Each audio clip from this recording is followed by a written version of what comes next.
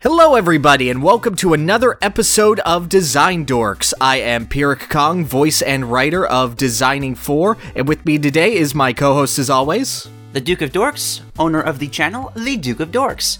Welcome back. If you're just joining us, this is part 2 of a likely 5-part retrospective on every character in the Super Smash Brothers series. We're going over each character and placing them on a tier list, based not on their power, not on our personal preference for them, but basically how we think of them as a design, how they represent the character, how they work in the fighting game, and basically seeing, how they appeal to a general audience and as a fighting game character, and whether they do that incredibly well, incredibly poorly, or they got some things, but they also got some other things. Exactly. I do want to remind everybody that there's going to be some weird, not every character is judged on the same criteria. A retro character like Rob is not going to be designed with the same things in mind as someone like Ike or King Dedede. Different characters are going to be judged on different things. We might praise a character for something and then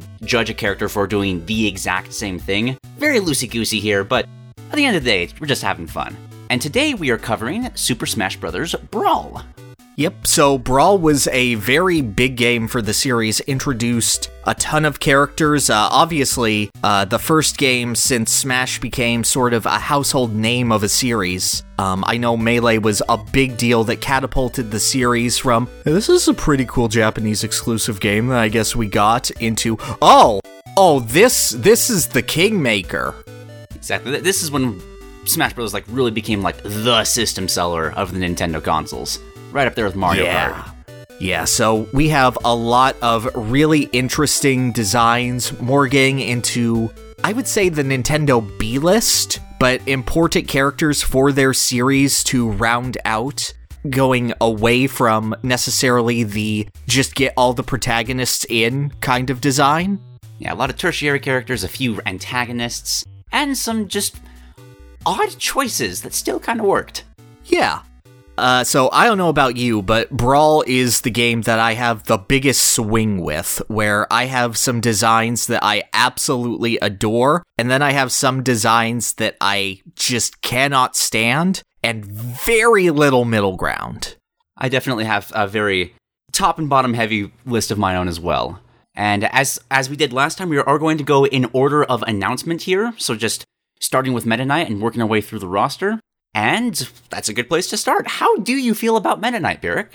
Well, he almost killed the Smash Brothers series, so there's that about him, which is an issue. No. Going after this, just talking about personal hype for the character for a second, Meta Knight was the first new character announced for Brawl, and as a person who got into gaming partly because of Kirby Superstar, this was big. This was, incredible to see this character be represented and be as cool as I remember him, not knowing just how much attention Kirby Superstar would get in the future.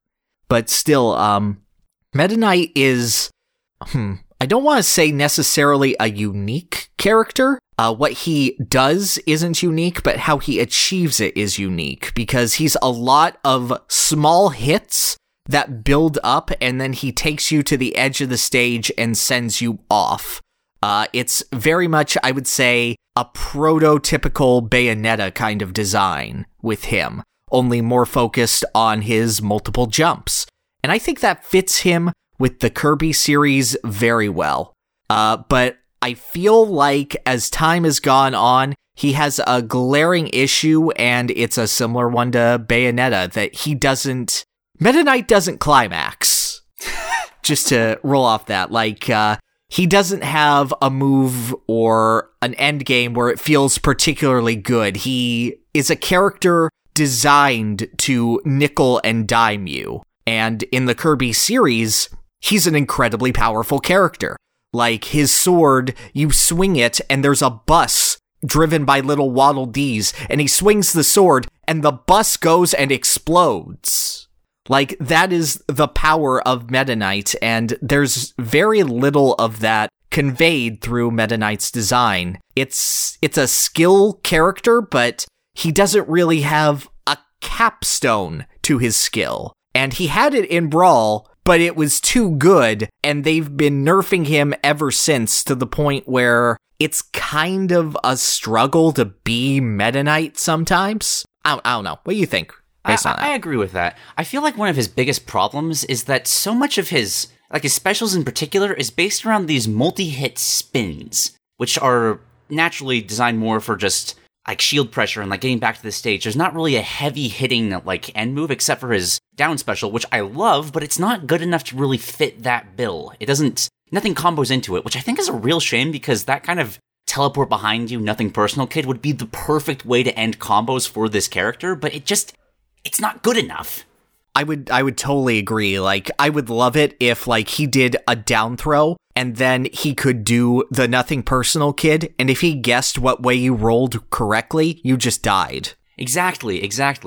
Like, I don't want to sound like I'm down on the character. I think Meta Knight is, like, he's pretty solid overall. He's completely unique from the other sword fighters, being, like, very rapid-fire jabs, but he also has a lot of precision in his animations, which make him seem like a really, really skilled sword fighter, which is what he is, and it works. It's just like, again, I agree that he's missing the power that I'd expect from the character. I don't think he needed, like, 2 tornado-based specials. If one of those was just, like, some sort of slower, heavy-hitting attack, that'd go a long way to fixing him, I think. Mm-hmm. I like that he is centered around the idea of finesse. My issue is he has so many multi-hitting moves, like especially his jab just being the wild slashes of that, like, he just doesn't really stick the landing for me. It doesn't feel like necessarily a focused character toward the combo game. It feels like, yeah, you're doing a ladder that you got from one of your multi-hits that scoop the opponent up.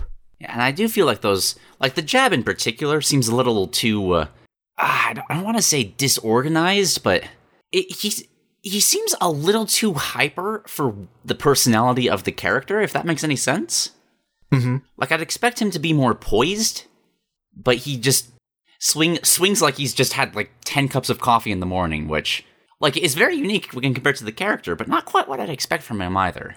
Mm-hmm. Also, a little thing, I don't know if it's just because I love his anime voice and Kirby, use the sword, Kirby.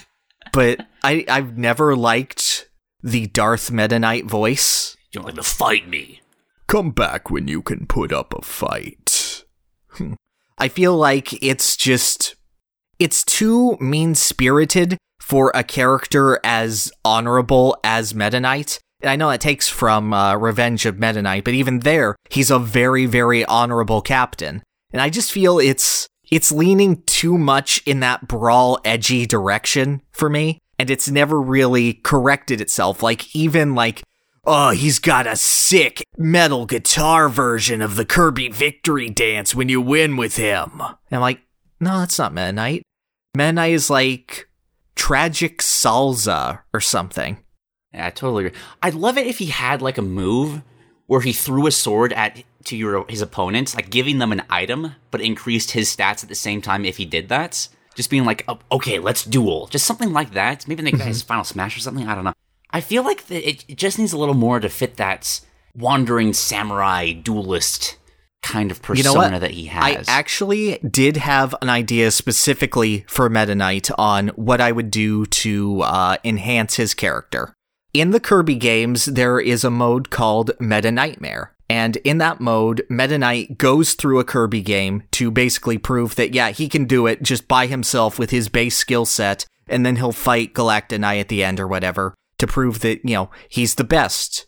But in that mode, when Meta Knight deals damage to enemies, he gains points. And he can use those points to improve himself. So what I would love to do is give Meta Knight a meter. I know that sounds crazy, don't go after me, but I feel like he needs an incentive to continue hitting the opponent. And when he does that, he can activate Meta Quick, which in this context would basically be Shulk's Speed Monado art. So in that way, by continually comboing the opponent by doing what he's meant to do, disciplined, constant damage and constant pressure, he gets that speed boost to carry them off really, really quickly. He doesn't necessarily have the power, but he has the ability to overwhelm. And I feel like rewarding the skill aspect of Meta Knight will go a long way into improving his overall character and ideas for him. I would like that a lot. I know a lot of people have the opinion that Kirby characters are generally supposed to be really simplistic. Like, you see that with all three of them. They all kind of, if you input a move in that direction, it does about what you'd expect for each of them. Mm-hmm. I don't feel like Meta Knight necessarily needs to be the same way. I'm going to tell you outright, that's a lie, because Kirby games have command inputs in them, and have some Superstar. For sure. Like, Kirby characters aren't necessarily easy to control. The idea of that comes from, I guess, them being a beginner game, and like, I'm fine with that applying to Kirby, but if you're trying to translate how these characters function in their games, they have evolved past that. Maybe not necessarily Kirby, but certainly Dedede and Meta Knight have had a strong evolution over the years. And I do agree. I just wanted to mention that because I know that it's going to pop up in the comments. Oh, I'm sure, and I'm glad that we have doused those immediately. Surely no one will have that opinion ever again. Of course. I just a quick question. Which of his final smashes did you like more? The Dimensional Cape or his, I don't even know what to call it, the final smash that half the roster has, where they send you to the top of the stage and hit you a bunch of times? Not Strider Ragnarok, not that one. I like, come into my cape and let me smother you in infinite darkness. It was, just slow and meaningless, but I just loved I know we were just talking about the anime voice, but that "know my power," that just hits so nicely when he says it. No, it works well. Like, for what they're going for, it understands, and it has a gravitas to it that he is missing from whatever Galaxia Magic Force is. All right, so where do you have Meta Knight on your tier list? Just based on what we've said so far. I have Meta Knight in D, which is could be improved, because I feel like he does have a lot, but he has issues at his core that I would love to see tweaked. Like, I feel like Brawl was the most complete version of Meta Knight, and since then he's gotten less and less and less due to his reputation from Brawl. An earned reputation, just to be clear. Like, we're not saying a totally earned reputation. He needs to be toned down, but instead of replacing that with anything, or going with the evolution of the character since Brawl, it's just Meta Knight, but less. Alright, I personally had him in Mixed, which was our C tier. Mm-hmm. But after this conversation, I feel like he could be better. Like, I like the Kirby characters in general, but Meta Knight's always been an odd one out just because his moveset doesn't quite fit his personality, and I'd like to see that fully fleshed out, because he's such a cool character that I'd love to see given proper justice. When you look at the cast, I don't think that there's another character that really screams, yes, this is the cool one, as much as Meta Knight. Right? Just looking at his render, just the cape billowing behind him, his expression as he's pointing his sword directly at you, like, it's just, he's such a cool character. Now, I wish he had Ike Quick Draw. I wish he had that with the same level of power instead of Drill Rush, and just make it a reference to Samurai Kirby. Now, a quick question: okay. Do we want to organize these in regards to the characters we did last episode, or should we organize them separately and then order them at the end of this spiel? I would like to order them as we go so that the thoughts are fresh, and then we're not going, oh god, what did we say about Meta Knight? All right, Samurai. Because there is one other character in D tier right now, and that's Robin. I think Meta Knight's better than Robin. I agree. After our conversation last time, Meta Knight still works. Whereas you convinced me that Robin needs some heavy retooling to properly fit his kit. Yes. All right. I can get behind that. So, next up, we have Pit. Now, I'm going to be honest, when I first saw Pit, I had no idea who he was, and I thought he was a girl. Oh, I recognized him from the trophy in Super Smash Brothers Melee, because I'm an astute viewer who knows who Ayumi Tachibana of Famicom Detective Club is. Yeah, that's a good reach, and I was like, oh, he doesn't have a heart at the end of his bow. And, he's another character who is inferior to Sukapon from Joy Mech Fight, the greatest retro character to never get in Smash. Did you know that Joy Mech Fight for the NES had a roster of 32 different characters? I did not know that, but I'm loving this running gag. Please continue it. It is incredible. And no, I lied. 36 unique characters. I forgot the 4 boss characters that you unlock later. What an utterly incredible game. What a retro rep that is a missed opportunity. My son, my glorious son, Sukapon Joy Mech Fight, should be here instead of Pit. But anyway, Pit's okay. Oh, whoa. If Pit wasn't here, we would not have gotten Kid Icarus Uprising. And I wouldn't we could have gotten Uprising either way. I don't know, man. It was based off of his Smash design, and it was based off of his Smash design. But I understand. But in a proper world, we also get a Joy Mech Fight sequel. Okay, fair enough. They've both been deserving of more. I'll be honest. I did not like Pit's original design. I'm not fond of multi-hit moves in general. They're just annoying. But Pit's original, you don't love No, not really. But his original, just his up B felt weird. He had so many different shield moves that I wasn't fond of. But then we got the uprising influence of him from Smash 4 onwards, and he's felt a lot better since then. His moves are kind of broken. Of all the multi-hit characters, people's characters seem to fall out of his the most. Mm-hmm. And I think that's a definite knock against his design. But ultimately, I feel like he did a decent job of just translating Kid Icarus. Obviously, there was so much more they could have done with the insane arsenal that Kid Icarus represents. But I feel like he's one of those characters that he has a default weapon that I feel like he should use primarily, kind of like how Link could use so many items, but of course he should have the sword and shield as his go-to. Right. So I like that he has the dual-bladed bow, because that's such a cool weapon. It's unique to the roster, and he uses it very well. What are your thoughts on Pit? Pit is an interesting case for me, because I agree. I found his Brawl appearance, he looks cool, but God, I'm not going to play him. And his attacks generally weird. Overall, I think that Pit is a decent design, but he runs into this weird kind of category where he kind of does everything a little, but he excels at nothing. And I don't think that's necessarily reflective of Pit. Pit is a savant, and he's sort of inherited the role that Mario usually fills, with Mario becoming a more combo-heavy character. And now here's Pit, he can jump pretty easily, he can multi-hit pretty easily, he can edge guard if he wants, he has a spike, it's not that good, but he can do it. He has a unique projectile, he has a reflector, he has a burst movement option. Pit has everything, but I don't know, through his moveset, I don't really get the character of Uprising Pit. I don't get that really, really kind of cocky, but very clearly knows when he's in over his head kind of character, except for when he goes off the top and screams that he never learned how to read. That's the best RKO by far. It is beautiful. I love it. I do wish he had more quips.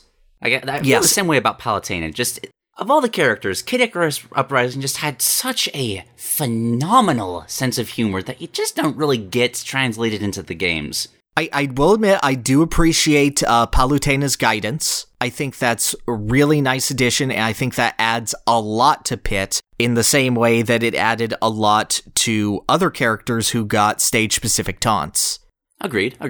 But then no one plays on Palutena's temple except to listen to those? This is very true. So it's just, I don't know. Kid Icarus Uprising always feels weird because every single representation of it feels like a mishmash of ideas that don't coalesce together for me. from Palutena's custom moves to Palutena's temple to even the choices they made to represent Uprising for Pit with the arm and the orbitars. Like, there's a lot of unique stuff in Icarus Uprising that I feel like we did not entirely get. Like, there's like the Viridi Palm, which would have been fun to see referenced or used, and I don't know, a lot of it feels just really safe to me. Like, oh, Pit had a side B where he moves forward and reflects projectiles. Here's that again. Pit had a shield down B. Here's that again, but with the Icarus skin. Yeah, I definitely feel like Smash Brothers has a problem of just being too scared to change up characters. Because, oh, people like these characters. We don't want to get rid of their main. That might be the only reason they keep them, even though the gameplay changes from every single installment, making that point kind of moot. Absolutely. Like, who am I saying here like, oh no, my precious Dedede-sama no longer has Waddle Dee Toss. What am I to do?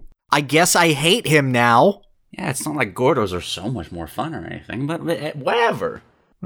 Don't be mean to my Waddle Dees. Only I can be mean to my Waddle Dees. Waddle Dee should be a character. You're correct. I'm not being bullied. I think he deserves more. But yet, Pit is a character that I feel like they took a half step toward evolving him, and then they just stopped. It's not like other characters haven't been evolved. Like, hell, Mario got Flood. Link Other got example. Remote bombs. That's yeah, two. Link got remote bombs, yeah. DK had his hand slap changed in the air. Bowser had Flying Slam totally added. It's funny, like, I feel like Pit was the perfect opportunity to, like, show off all these cool things from Uprising. He didn't do it, and then we got Dark Pit as well, who didn't do it again.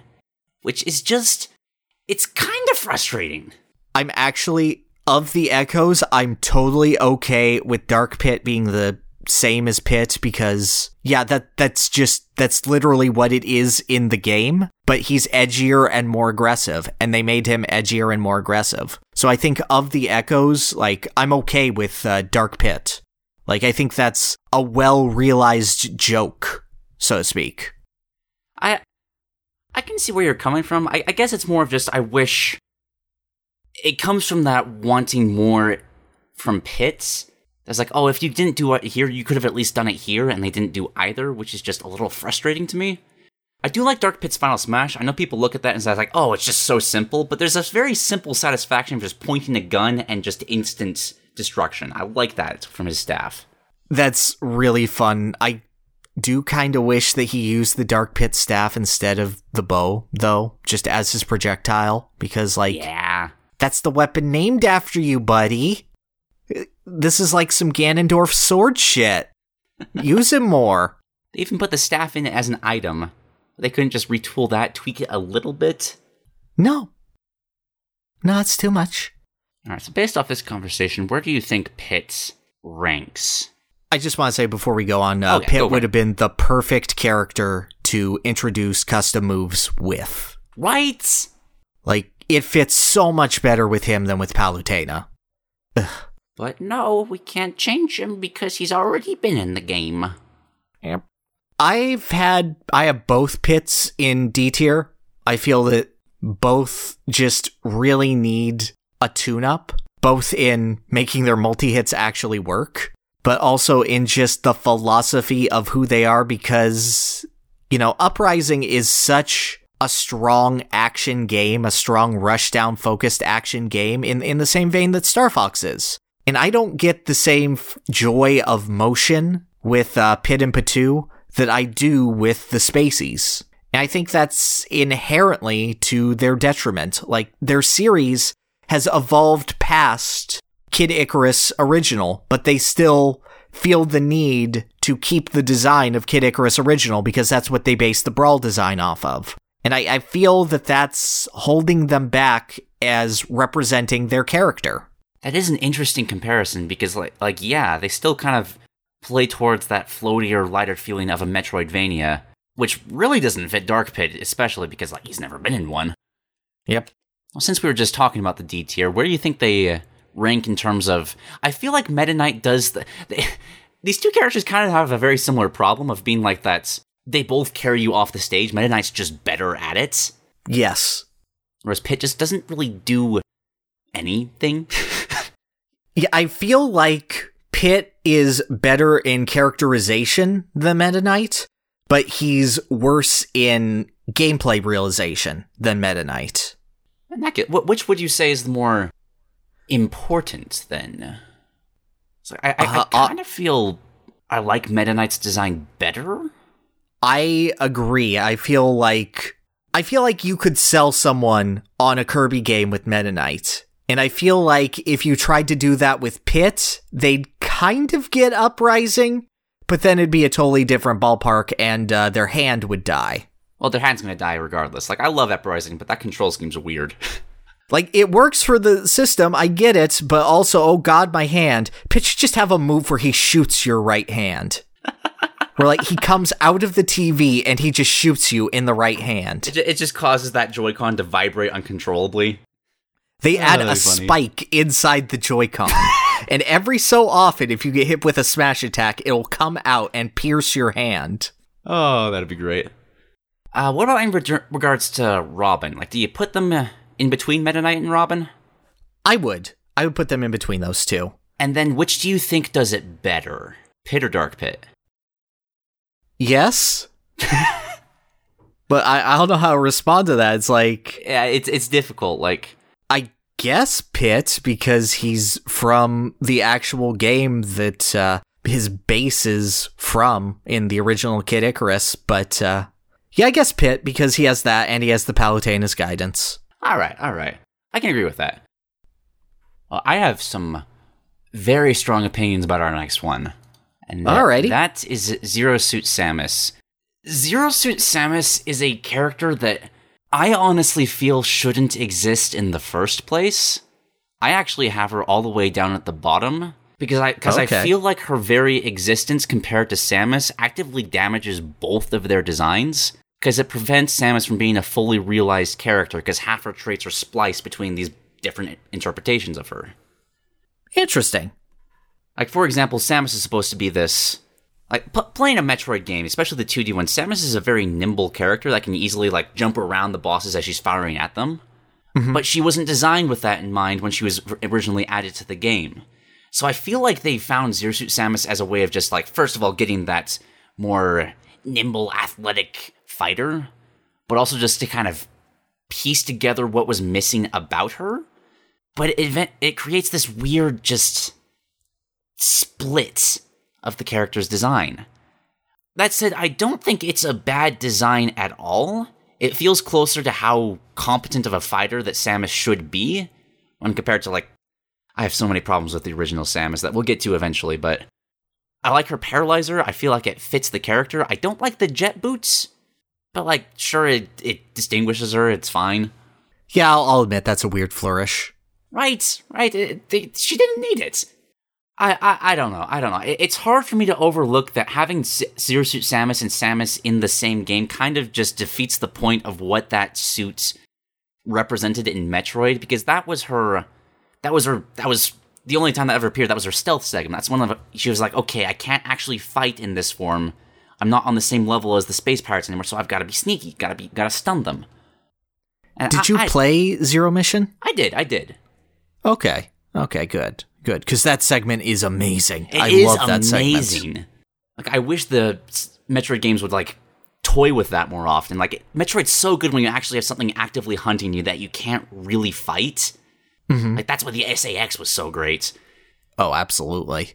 So, Zero Suit Samus is very interesting to me for the sake of the fact that I feel like basing it on that one stealth segment, she is super, super well realized. The fact that most of her moves are evasion based and keeping at a distance, the flip kick, the way that she has a stall and fall to get out of certain situations, that she has a dodge right into her up B, which then allows you to, well, her new up B, her old up B sucked. Yes. Grapple whip sucked. But her new up B, which is the jet kick, that's a really, really fun flourish that characters like Meta Knight and Pit wish they had. And I love basing it around Samus's natural athleticism and the idea of movement in Metroid not based on your own... Not based on the upgrades of your suit. It's very skill-based, because there are two big trains of thought in building a Metroid character. That being the full arsenal that is Samus Aran endgame, where you feel like a god and nothing threatens you because you have options for everything, which isn't represented in Smash, but like Charge Shot exists.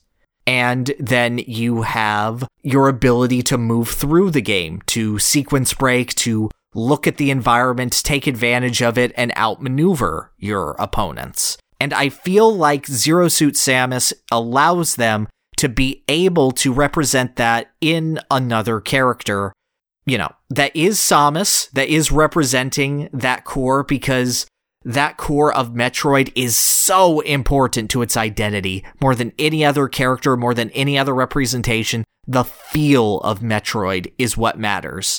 And I think that Zero Suit Samus fulfills that role really, really well. And her issue is that the other Samus does not pick up her end of the bargain. All right. I haven't considered this perspective before, and I kind of like that. Just comparing it more to Metroid's movement. Would you be upset that Zero Suit Samus existed if Samus' Power Suit felt better to play? No, I wouldn't be upset about that. Like, if Power Suit Samus actually felt like what it should feel like. I mean, ideally, I'd want both of them to be blended into a single character, just to get that feeling of just all around. But if it was like, okay, we're going to split this, I do feel like Zero Suit Samus does her end of the bargain well, now that you've, like, shown me this train of thought, and obviously the regular Samus doesn't, but we'll get to that eventually. Right.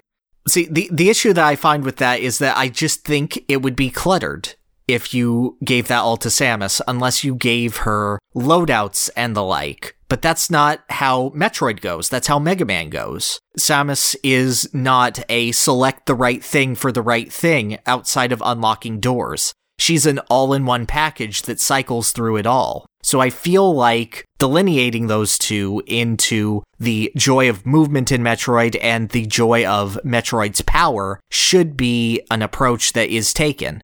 And I feel like they tried to do that with the original Brawl interpretation, with it being Samus uses her full arsenal and now she's in the Zero Suit based on her armor crumbling from the sheer power of her final smash. And that's a neat idea. It also sucked, but, like, because the issue, like, one of the biggest things with Subspace, and I feel okay mentioning Subspace in this because it was so important for introducing the character of these characters. Yes. Is that you have Zero Suit Samus with Pikachu infiltrating the facility, and then you go and you get the power suit, and it says Samus, and then you realize, yeah, I've upgraded to a low tier.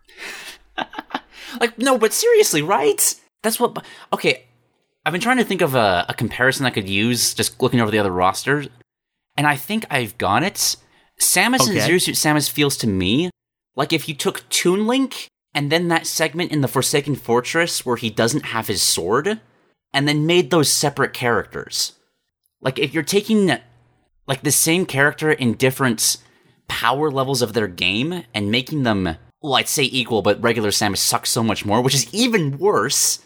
Maybe it's maybe I'm not giving Zero Suit Samus enough credit, and I should just be bashing on Samus when we get to her eventually, but it just irks me. Well, you're doing a pretty good job of that, not gonna lie. There. Also, I will admit, I am very salty. I was salty about Zero Suit Samus for the longest time, because we had a chance to get another Metroid character, and it wasn't Ridley for 3 whole games. So that I will admit, there's like 8 years buildup of just looking at Zero Suit Samus and asking why. But that's not the design of the character's fault. I just want to throw that out there. I understand. My one issue is that even from the Link comparison, like, Link has a supporting cast that is equal to him in importance in Zelda and Ganondorf. Samus has herself, and then a big drop-off, and then you have Mother Brain Ridley the baby. Fair enough. And there is so much to Samus that it's important to represent it. It's like the delineation between, say, Link and Young Link. If Young Link had transformation masks, it would be important to represent that character. And it would feel weird if, say, Skull Kid represented the transformation masks.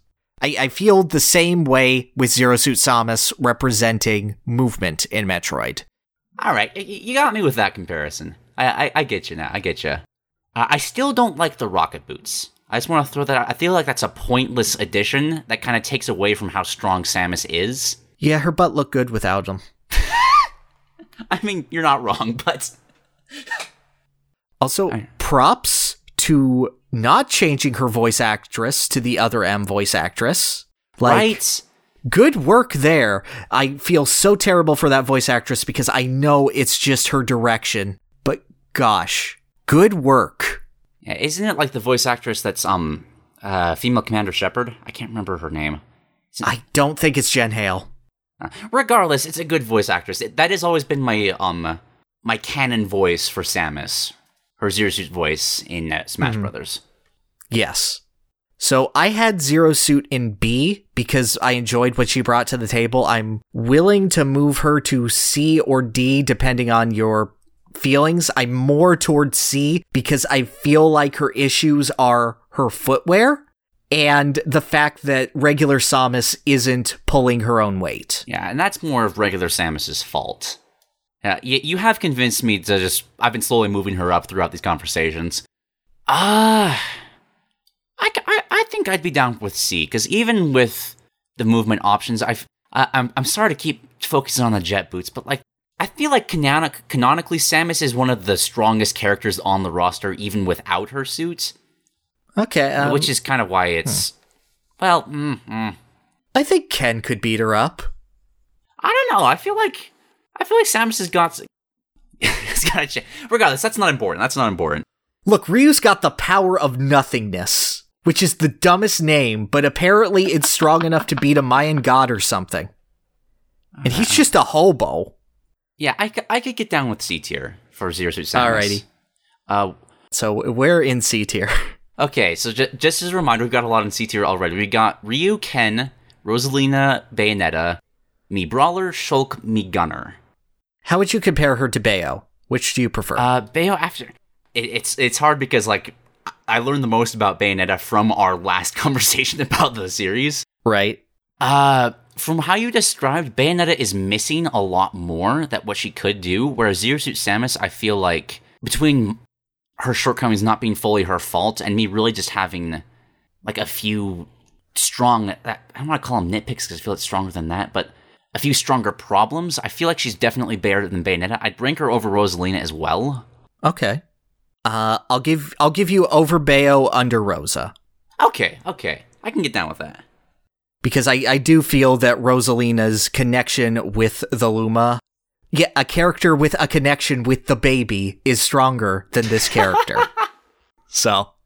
I am glad that they didn't, like, try to throw in baby references to either Samus. Like, I respect them for not... I wish she had a victory screen where, like, she pets the baby or something. I would hate that. No, let her feed the little baby. It's like, yeah, this is the baby. I would accept a final smash where the baby comes in to assist. Like, it has always felt weird that her final smash just involves her turning into a low-tier character and then blasting the screen. Yeah. Like, where's that power in regular Samus? It's weird that it isn't a rainbow laser. Right? What is with that? Yeah, that is such an obvious comparison. They just don't do it. I don't know. But regardless, you've opened my eyes to like what Zero Suit Samus is bringing to the table. I respect the character a lot more now, and I don't like regular Samus even more for that. Yeah, no, you've opened my eyes to, I dislike regular Samus a lot more than I thought. And we haven't even talked about her, except when we did. We'll get to that eventually, but first we have to... Oh my gosh! Okay, for context for the people watching, we've been kind of teasing each other with just, like, character rankings just before our recordings, just for the fun of it. You were talking about characters that you really don't like, and I could not figure out for the life of me what this character could be that was like damaging their reputation, I think I know what you were talking about now. Am I correct? You? You're very correct. All right. Okay, give me your spiel on Wario. Okay, so Wario is a character that I have wanted since Smash 64. Like, he's up there with... when I unlocked Jigglypuff, I thought that there were 3 unlockable characters in my little child brain. And those characters were Bowser, King K. Rool, and Gengar. But if there was a 5th, it would have been Wario. I don't know why Gengar. I don't know, man. Gengar would have been cool. Gengar would be cool. I love Gengar. It's Gengar, yeah. But anyway, so Melee comes, and there's no Wario, just a trophy. But I'm like, okay, yeah, no, Wario is the biggest name missing from this game. He is a big, big personality and a big, big get. Brawl comes. He comes riding in on his WarioWare bike, on his chopper, looking all confident with his shit-eating grin. He crashes in. He eats shit like a loser. He looks at everyone, and then he farts and everyone dies. This nuclear fart is the most defining aspect that Wario has ever had. So much so that it has completely overridden every single other aspect of his character. No other character's interpretation in a Super Smash Brothers game has damaged their public perception as much as Wario has. Before this, he was gross, he was off-kilter, he was weird, but he was never gross out. He was always, this is a weird, over-exaggerated way of life of Mario turning from selflessness to self-indulgence. Mario turned up to 11 and made selfish, but he was never gross farty man. He is now gross farty man, and everything that he has done since, with the exception of Wario Land Shake It, has enforced his opinion in the public consciousness as gross funny man. He has completely replaced the cognitive Wario in the Nintendo Mementos that originally existed. And he has his upsides. He has excellent animations. I utterly cannot forgive this character. This is the one character in Smash whose appearance as he is makes me upset. Thoughts? I mean, I can't disagree with you. Like, I've always known that's... People always talk about in Smash speculation that there's like 2 Warios. There's the WarioWare? WarioWare. That WarioWare sounds awesome. I want to see that Wario game. But anyway, there's that interpretation of the character. Then there's the more strongman, greedy guy that's in like the Wario Land games. I've never played the Wario Land series, but I've played like the sports games and Mario Party. And even then, it's weird to see that just split personality of who this character is. And Smash Brothers really only gets that one side. Like, I know people are like, oh, he's got a shoulder charge. That's all he needed. But really, no. Wario's animated very weirdly in a way that, like, really fits his WarioWare interpretation, but it completely sacrifices the rest of his character for that. Like, he's got the jittery animations that kind of feel minigame-ish. His proportions swell to absurd extents throughout his animations, which, again, works really well if you're taking only the WarioWare games into account. But that's not all the character is. And I'd argue it's the less important aspect of the character, but I've not... Well, actually, no, I would argue that, because even with my lesser experience of the character, I still think that way, and that he's got his entire series that was just sacrificed for these minigame compilations. Right, and I'm not trying to say for the fact that, Wario Land is less important than WarioWare, or WarioWare doesn't matter in the face of Wario Land. No, all of these aspects still make up Wario, but even in the context of WarioWare, where he was chosen as the mascot because, Wario seems stupid enough to do this dumb minigame bullshit, I still don't think the farty man persona fits him. Like, he's goofy, but the reason that he's allowed to be goofy is that he's a treasure-hunting millionaire extraordinaire who is superhuman and lets his friends beat him up and experiment on him so that he can trick them into being wage slaves with horrible crunch conditions. Like, there's still an aspect of Wario in the WarioWare series that is missing from Smash. And even if you give him a full WarioWare interpretation of the character, which I don't think is enough for Wario, I feel like that strongman, the carny strongman identity that built Wario up was very, very necessary.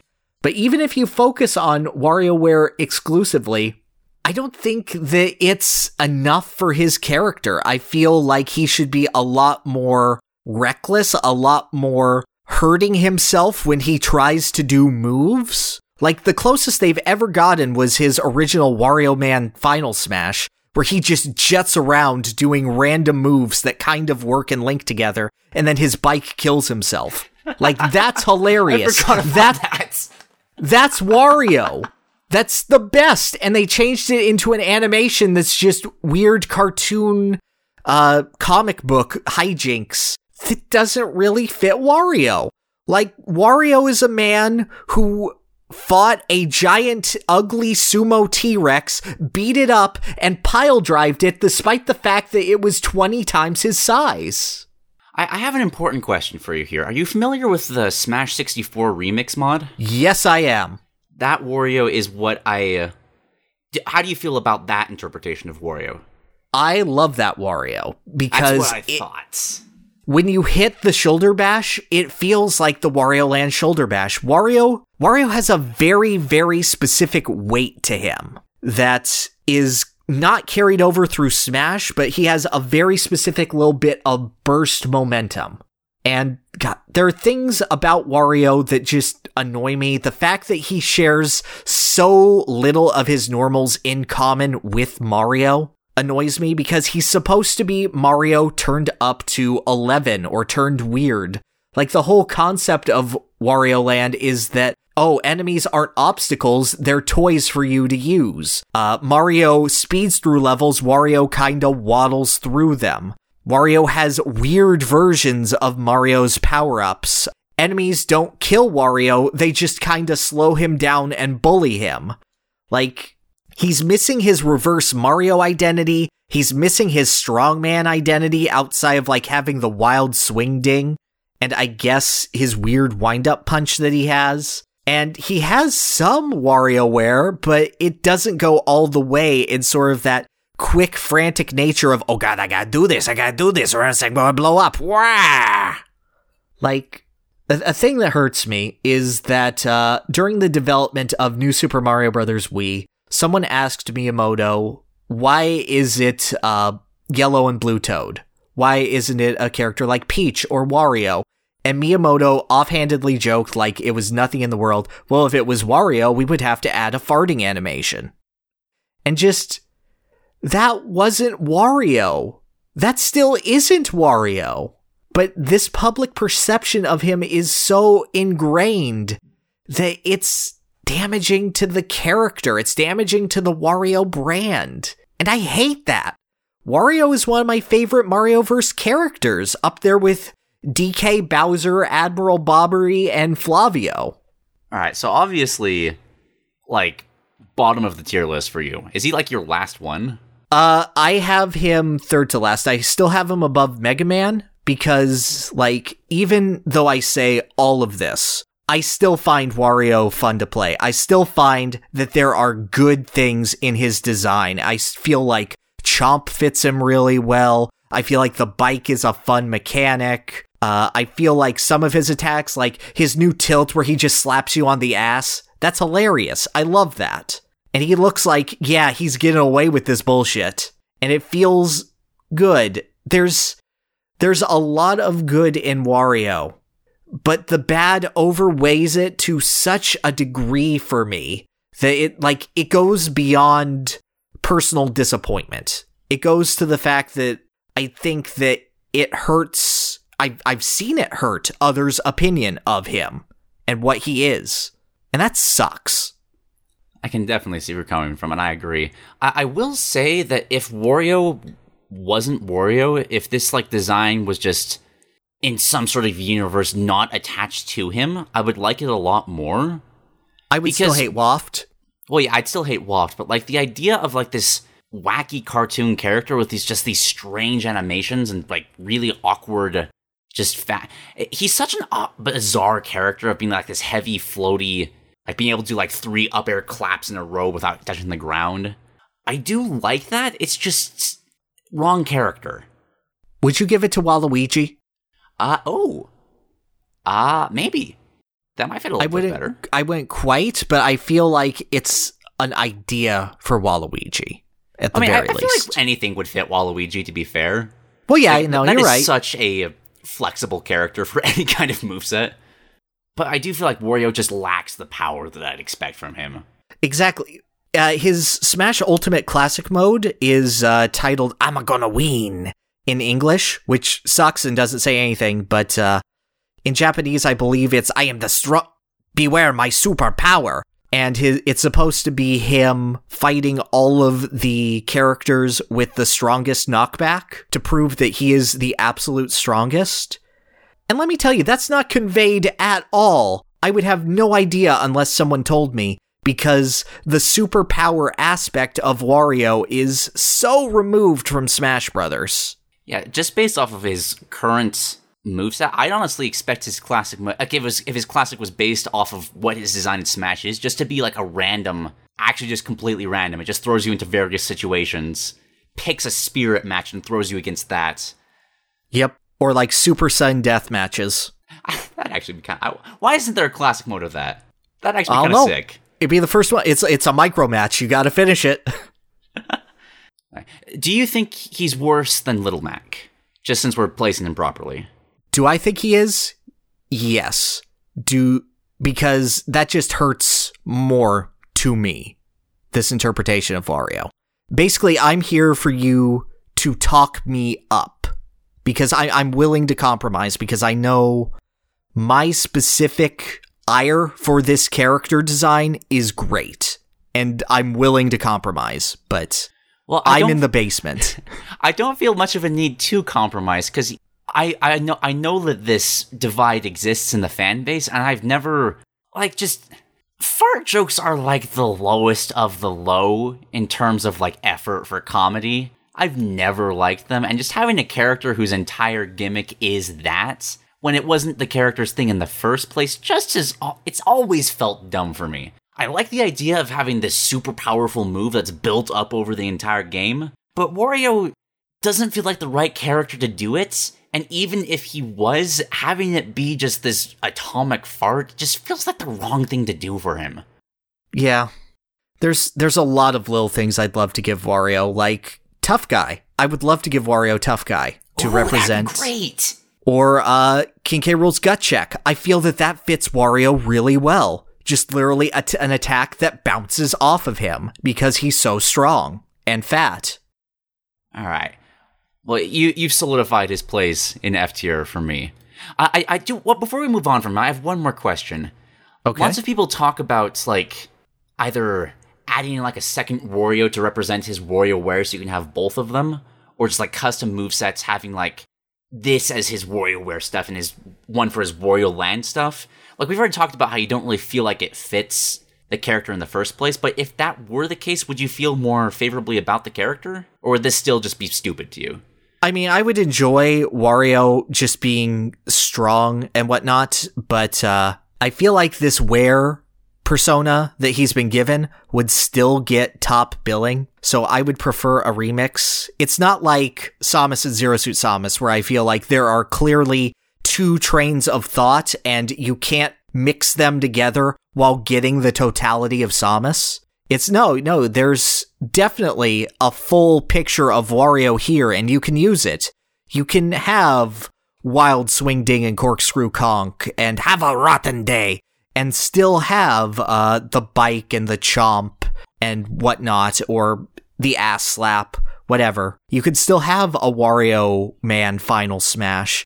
A lot of this still can be done. It's just not being used properly or being ignored in favor of this interpretation of him that exists because of Smash Brothers, or exists because of the idea of WarioWare rather than what WarioWare actually is. All right, so that I feel that's a pretty solid just F tier for sure then. He makes me sad. And, like of all the characters, like I look at Palutena and I feel like, yes, they deserve better. Little Mac, yes, they deserve better. Mega Man, oh, my poor sweet baby boy. Wario, it's like, it's not even Wario. Like, it is because it made him into Wario. This Wario. And I hate it. All right. Now, the character after this, I know you have some very strong opinions on, but can I say something first? Please do. Oh my god, I need some water here. All right. So I know a lot of people have strong complaints about this character that I used to share a lot of. Like, I was one of those characters that was like, oh, Solid Snake, he's like the face of the stealth genre, but he's nothing but explosives. Oh my gosh, this is so wrong. He doesn't have his guns. It's so wrong. I have also never played Metal Gear. And the more I learned about the series and the more I've just talked to Birikong, the more I've grown to love this design. So I just asked people who thought the same thing that I used to just keep an open mind, and I'll turn it over to you to explain why this is a good design. Okay, so first of all, I don't think that any character in Smash has the impact that Snake has. I feel like even if you did not know who he was at the end of the Brawl trailer, this was the floodgates opening up. This was the ability to show that anyone can be in Super Smash Brothers. Any video game character, at least. And that opens up everything. Snake, I think the biggest thing to keep in mind, Solid Snake is the man who makes the impossible possible. And it's a reason why when Everyone Is Here was announced, Snake was the poster boy of that. He was the impossibility that got away. But no, he came back home. So I think insofar as impact goes, Snake is a Smash Brothers legend. Absolutely. The first time I ever experienced Snake was Super Smash Brothers Brawl. Other than maybe seeing a picture of twin snakes in an EGM or some sort of magazine, and I learned that you can shoot Yoshi on Otacon's desk and he makes a 1-up sound.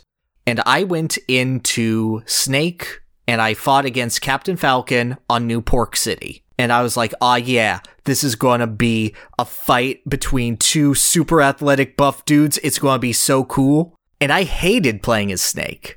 He was slow. He was weird. He felt odd to use in the air. Nothing he did felt right. And then I started experimenting with him more. And just a little more with like the grenades and the Nikita and the C4 and the landmines. And I realized Snake plays like no one else in Smash. And you have to remember, Metal Gear's tagline isn't the ultimate stealth experience. It is tactical espionage action. And in all senses, Snake utterly embodies that.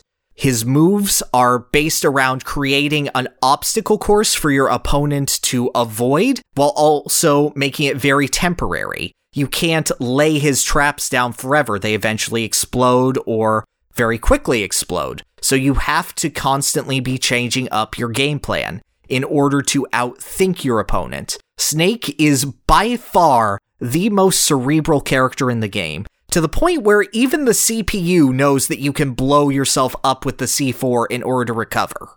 Like, level 9 CPUs will do that. They'll miss it after, like, doing it 3 times in a row, but they will do it. Snake is about utilizing your creativity to the fullest, about realizing that you are outmatched by your opponent, because you're fighting Big Buff Monkey, the King of Evil, Weird Farty Man, Robot, Other Robot, the Power of Nothingness Hobo, Space Pirate, God. And Snake is just a dude. Like, he's a really competent dude, but he's just a dude. So to compensate for that, he makes up for it with using every last bit of tactical know-how he knows. Just want to throw in real quick that he's the Batman of the Smash Brothers roster. He is, but the thing is, everyone goes, oh, Batman with prep time. Snake doesn't have prep time. He makes everything up on the fly. Like, in his games, you start with maybe a pistol if you're lucky. In Metal Gear Solid 1, you don't even start with that. You start with your hands and a pack of cigarettes you smuggled in with you inside of your stomach acid so that you could have a good luck charm. I did not know that. Already. Yeah, no, it's incredible. There's a reason for it. And then you get to use it as an item. And it slowly drains your health because smoking is bad for you. It's great. But you look cool. But yeah, Snake is just... The conceit of Metal Gear Solid isn't that no one knows Snake is there. Very often, people figure out very quickly, oh shit, Solid Snake is here. We have to plan around that. And it's up to Snake to outthink his opponent. It's not a matter of that Snake is never detected. His enemies very often know that either Solid Snake is going to show up or Solid Snake is here. How do we use that to our advantage? The fights in Super Smash Bros. Are a Snake that has already been found. So he is using his tools in the most expert way possible in order to best make advantage of that. And he has so many options in Smash. C4 alone opens up so much. There is no better feeling than having an opponent get stuck by C4, not realize it, send them off stage, and then you go, now. And they don't know what happens, but they realize too late that they're already dead. It is the best feeling. It is utterly incredible. Playing around his grenades that he constantly has to figure out how to use and can use to get him out of a sticky situation. He doesn't get out unscathed. He takes the damage too, but he can still escape and reassess and figure out what else he has to do. He has the Nikita, which I know people will call oppressive, and in a sense it is, but it's not always the best option against every recovery. It's an option against some recoveries, but he might be better off setting up traps or trying to predict how his opponent moves, because if they dodge that one option, he is screwed. I often liken Snake's fights to one that he has against Vulcan Raven in Metal Gear Solid 1. And this is a very, very buff man who has a minigun that he stole from a fighter jet attached to his back, who has the ability to shoot out ravens from his head that mark your soul or something. I don't know. It's weird. But the fight against him is if you fight him head on, you will die. So you run around this giant cold storage room, setting mines, setting C4, trying to bait him into your traps, throwing grenades around corners, using the remote control missile, and trying to get him at his back so he doesn't just shoot it down instantly. And just that is captured so perfectly in Snake's movesets. And yeah, he has some good close quarters combat on top of that. That's obvious. But he struggles at that mid-range. He struggles when you overwhelm him. He struggles when he's not in control and is all about getting that control back. And it's such a brilliant design that I think Snake is one of the best designs in all of Super Smash Brothers. And that's even considering that he's a very loud, very explosive character. All right, I hope people can see why I've been changing my mind about this character, because that was a beautiful spiel. Well done. And he has codex. I wish they had more for Brawl, but I understand why not, because that whole Metal Gear series, I don't want to touch that post-2015. Very fair. I do still wish he had a little bit more of that stealth side of him. Like maybe if he uses his box taunt, he can actually get out of it and sneak around without people realizing he's no longer in the box. Or just like a shield special where he activates his camo index, or just something like that. But even then, like listening to you, like I've heard several of these spiels, by the way, about just how Pyric feels about Snake, and you have absolutely convinced me that he's an amazing character design, because he is. The more I learn about Metal Gear, the more I realize he embodies that just getting into an opponent's head and just always being several steps ahead of them if you play Snake well. Do you think the lack of guns hurts him at all, or does that not even matter? No, it doesn't even matter. Guns aren't the star of Metal Gear's show. And in fact, if you're using a gun that isn't his tranq pistol, you're probably playing the game in a poor way. Like, Metal Gear actively rewards you for not killing a single enemy other than what's required of you. So, I don't feel that the gun is important. What's important is Snake overcoming the odds, rising above hate, and being the hero of everyone. The man who makes the impossible possible. 10 out of 10.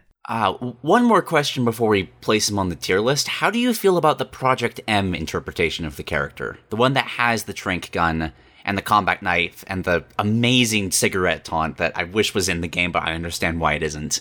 Just how do you feel about that one? That is a really fun interpretation of the character. Remind me what it takes away from him. You lose Nikita, and I think he still has grenades. I think he still has C4. Yeah, he definitely has C4. Okay. I think that might be it, actually. It's been a while, but all I remember is that the side special got replaced by tranq gun from Nikita, and then I think it's like his forward tilt or forward smash that becomes... Yeah, he loses the bazooka for a kind of a Link forward smash, almost? Just with a combat knife? I'm not a big fan of the combat knife one, just because I understand why, but I like still having the big explosive option. Like, I feel that does fit Snake, where you're trying to use the right tool for the job, and I feel like combat knife is just an extension of his tilts, basically. But I do like tranq pistol to an extent. Like, it works, it does fit the Metal Gear universe well. It adds in some more of that MGS3 big boss aspects that are kind of missing from Snake's kit, but it's weird where he's sort of a composite of Solid and Naked Snake anyway. But, Like, I don't know. I put them on about equal footing, because I do like the risk-reward that Nikita offers. And I know for a lot of people, it does mitigate risk a lot. But I do like the fact that it's a move that is very, very easy to overcommit with. For sure, for sure. Snake is a character that I just hate playing against, especially when the Snake player is good. Because... Oh, see, I love playing against him, even if I'm a character with a horrible matchup with him. Hence, Donkey Kong. Like, what does Donkey Kong do against him? I have to figure that out. I have to figure out what's the opportunity to shield and what's the opportunity to get in. I feel like I always get better as a player when I fight against a Snake. All right.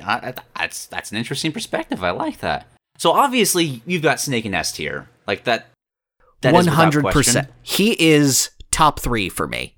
Nice. Okay. I have him in A tier, but I could easily, like, agree to him being in S tier.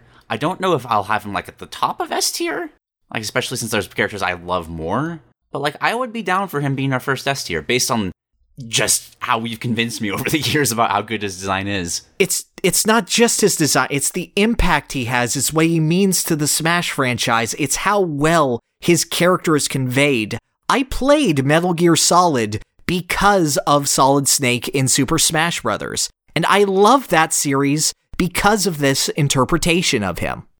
Very nice. Yeah, I haven't played Metal Gear Solid myself, but I'm currently, like, right now trying to get into it, and I look forward to seeing that myself. I look forward to seeing you look forward to seeing that. All right. Do you have anything more to say on Snake? Or do you think we're good? No, can you S tier, and he's fantastic, and like, yeah, I'll fight you over that, whoever you are, overly loyal straw man viewer. I'll take you for Snake's sake. All right. Yeah, go ahead and start the next one. My throat. What, you don't want to go on another spiel on Ike? He's cool. He does Aether. Okay, so Pokemon trainer. But seriously, I do like... Ike is my favorite of the Fire Emblem cast. Just straight up. I feel like people always say, like, oh, Marth's the face of the franchise. No, Marth isn't the face of the franchise anymore. That is clearly Ike. He's by far the most popular, most recognizable character in the Fire Emblem series. When people do those polls on, like, that Fire Emblem mobile game, Fire Emblem Heroes, Ike is always the top of the list in terms of the male characters. And I feel like that is because of Super Smash Brothers. People were expecting, like, okay, Marth's back, but actually, no, Ike was revealed before Marth. Yep. And people were introduced to, like, oh, who's this super badass, like, he looks like a kid, but he's also using this two-handed sword in a single hand, and it's awesome. And then you get to play as Ike, and you realize that he's a one-man wrecking machine using this insanely, he's what Cloud should have, I think we talked about this last time, but he is what Cloud should have been. Like, Sakurai probably couldn't get Cloud, so he made Ike instead, and he's perfect in that regard. I totally agree with that. Like, I don't have anything to add to that opening salvo. He's just great. His feel is incredible. I kind of feel like all the Fire Emblem characters kind of don't get Fire Emblem. Like, Robin's the closest one, and we've already talked about Robin. I have something to say on Marth, but I'll save it for Marth. All right, but Ike is... I feel like Ike deserves to be praised for his... maybe even more for getting people invested in Fire Emblem. I feel like Marth and Roy are cool, but they're also very, like, regal and stuff. But everybody loves it. We all like Ike. I've never met somebody who doesn't like Ike, both in terms of just Smash Brothers and those who have played Path of Radiance and Radiant Dawn. Ike is just a great character. Oh, absolutely. And I feel like of them all, he's one of the few that actually brings his personality into Smash Brothers. Roy kind of just had his made up for him. I honestly can't say for Marth because I've never played either of his games. It's okay. He has more personality in Smash than he does in his games. Oh, well, there you go. The custom characters are obviously blank slates. Robin's okay. And then we shall not speak of the last one. But Ike is just... he fights for his friends, and I love him for that. I have him in A tier, and I'd kind of like to keep him there. I also have him in A tier. I love having this super weighty swordsman who has just beautiful, beautiful game feel. And I know that a lot of people are like, well, Nair is oppressive. And it's like, yeah, it was. But then they nerfed that, and they buffed Aether, so it's this actual kill move that it is in Fire Emblem. Which was, like, the one thing that bugged me, Aether being his recovery. Like, I get it, it's vertical, but it's also the most powerful move in the game, so. He feels like a great translation of the hero class in Fire Emblem. I feel like I've got a few problems with, like, Marth's interpretation of the Lord, but Ike being the hero is just spot on. Absolutely. There is such a weight to him, and, like, even if, you're going, oh, too many anime sword fighters. Ike is someone where you could replace Ragnell with Irvin, the giant battle axe, and while it wouldn't have the same thematic through line, he wouldn't change at all, and he would still feel great. Which, side note, I wish there was, like, I don't know. Well, one of my ideas for just, like, what I want from Fire Emblem in the future of the series is to, like, put character classes in instead of, like, characters themselves, and just, like, slot characters into that. I feel like Ike is just so perfect for both of those. Yep. And you wouldn't need to change much about him because he's just that strong, like, both literally and in terms of his design as a character.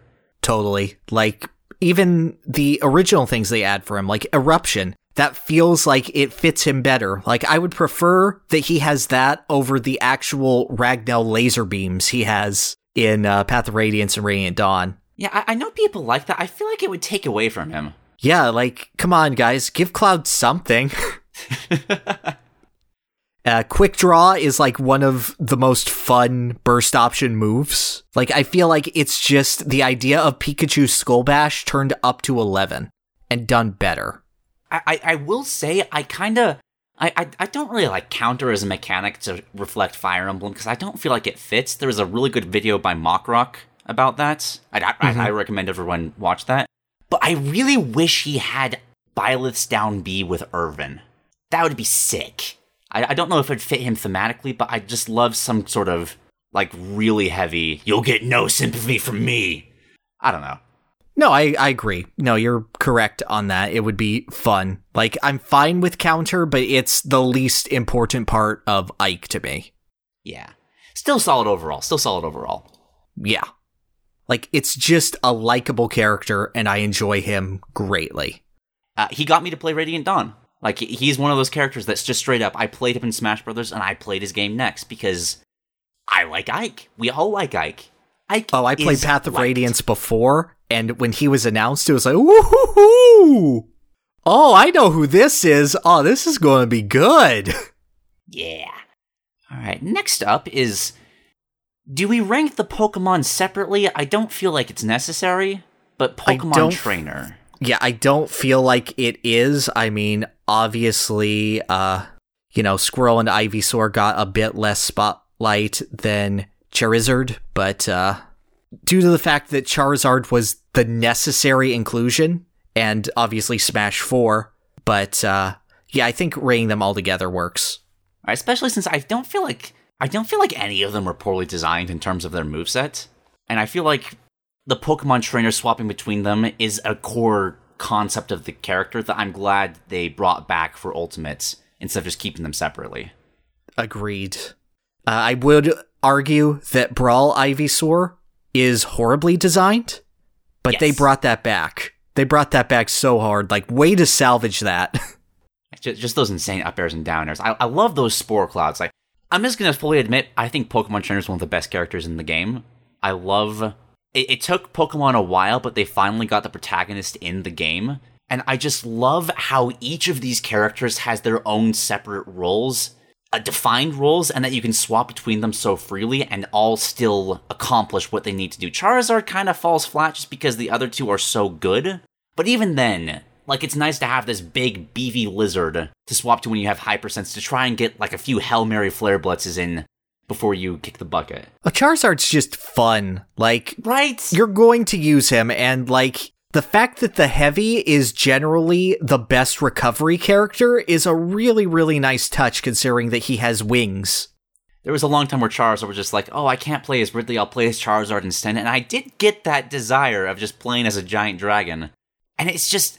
And even then, talking about the other one, Squirtle is such a fun rushdown character. One of the few that I actually enjoy playing as, because everything he does is so fluid and nice, but he is also clearly very weak. Like, he can just be killed at like 40%. And you got Ivysaur, who's got great kill options. I don't have many bad things to say about the character, other than the stamina thing being dumb in Brawl, but they patched that out and now it's fine. Yeah, no, Pokemon Trainer, I would say, was a bad character in Brawl. Yes. In Ultimate, he or she is utterly fantastic, and that's great. I do have some issues with it. I do feel that certain moves are either underpowered or just weird, like Bullet Seed. Bullet Seed. Yeah, Bullet Seed. Also, Water Gun. I feel that just being a 1-to-1 of Flood, but actually worse, just kind of sucks for Squirtle. I would rather have him have Bubble to slow an opponent down. Oh. Same with Ivysaur. I would rather give Ivysaur some status moves. He'll give her Piranha Plants powder. It's so weird that Ivysaur has this big bulb and she only uses it to shoot you. Right, how come she doesn't have, like, poison powder or something? That'd be perfect. I've never thought about this before, but wow, that'd be perfect. Some of Ivysaur's just general attacks feel weird, attacking with the leaves rather than the vines sometimes. And just the way the character moves has always not felt great to me. And just, like, one little caveat, if you're going to name it Pokemon Trainer and not Red, it's okay. You can have more than just Red and Leaf. You can have Green, you can have Blue, you can have, the Let's Go protagonist or whatever. It can be all the Kanto trainers. You can have Oak. It can be Professor Oak if you want. I feel like there might be, like, a weird behind-the-scenes thing with, like, the Pokemon human characters, because, like, none of them are spirits. And that's really weird. It's odd, but, like, I feel like compare this to all 7 Koopalings, and it just makes so much more sense having different Pokemon alts, and it's so much less work. Like, not swapping out the actual Pokemon themselves, but just the trainers. Like, if you're going to celebrate Pokemon training and that anyone could be a Pokemon master instead of just Pokemon Trainer Red the GOAT, then do that. Just for the sake of discussion, I know that there's a lot of people that want, I'm actually one of them, that want Pokemon Trainer as more of a summoner character.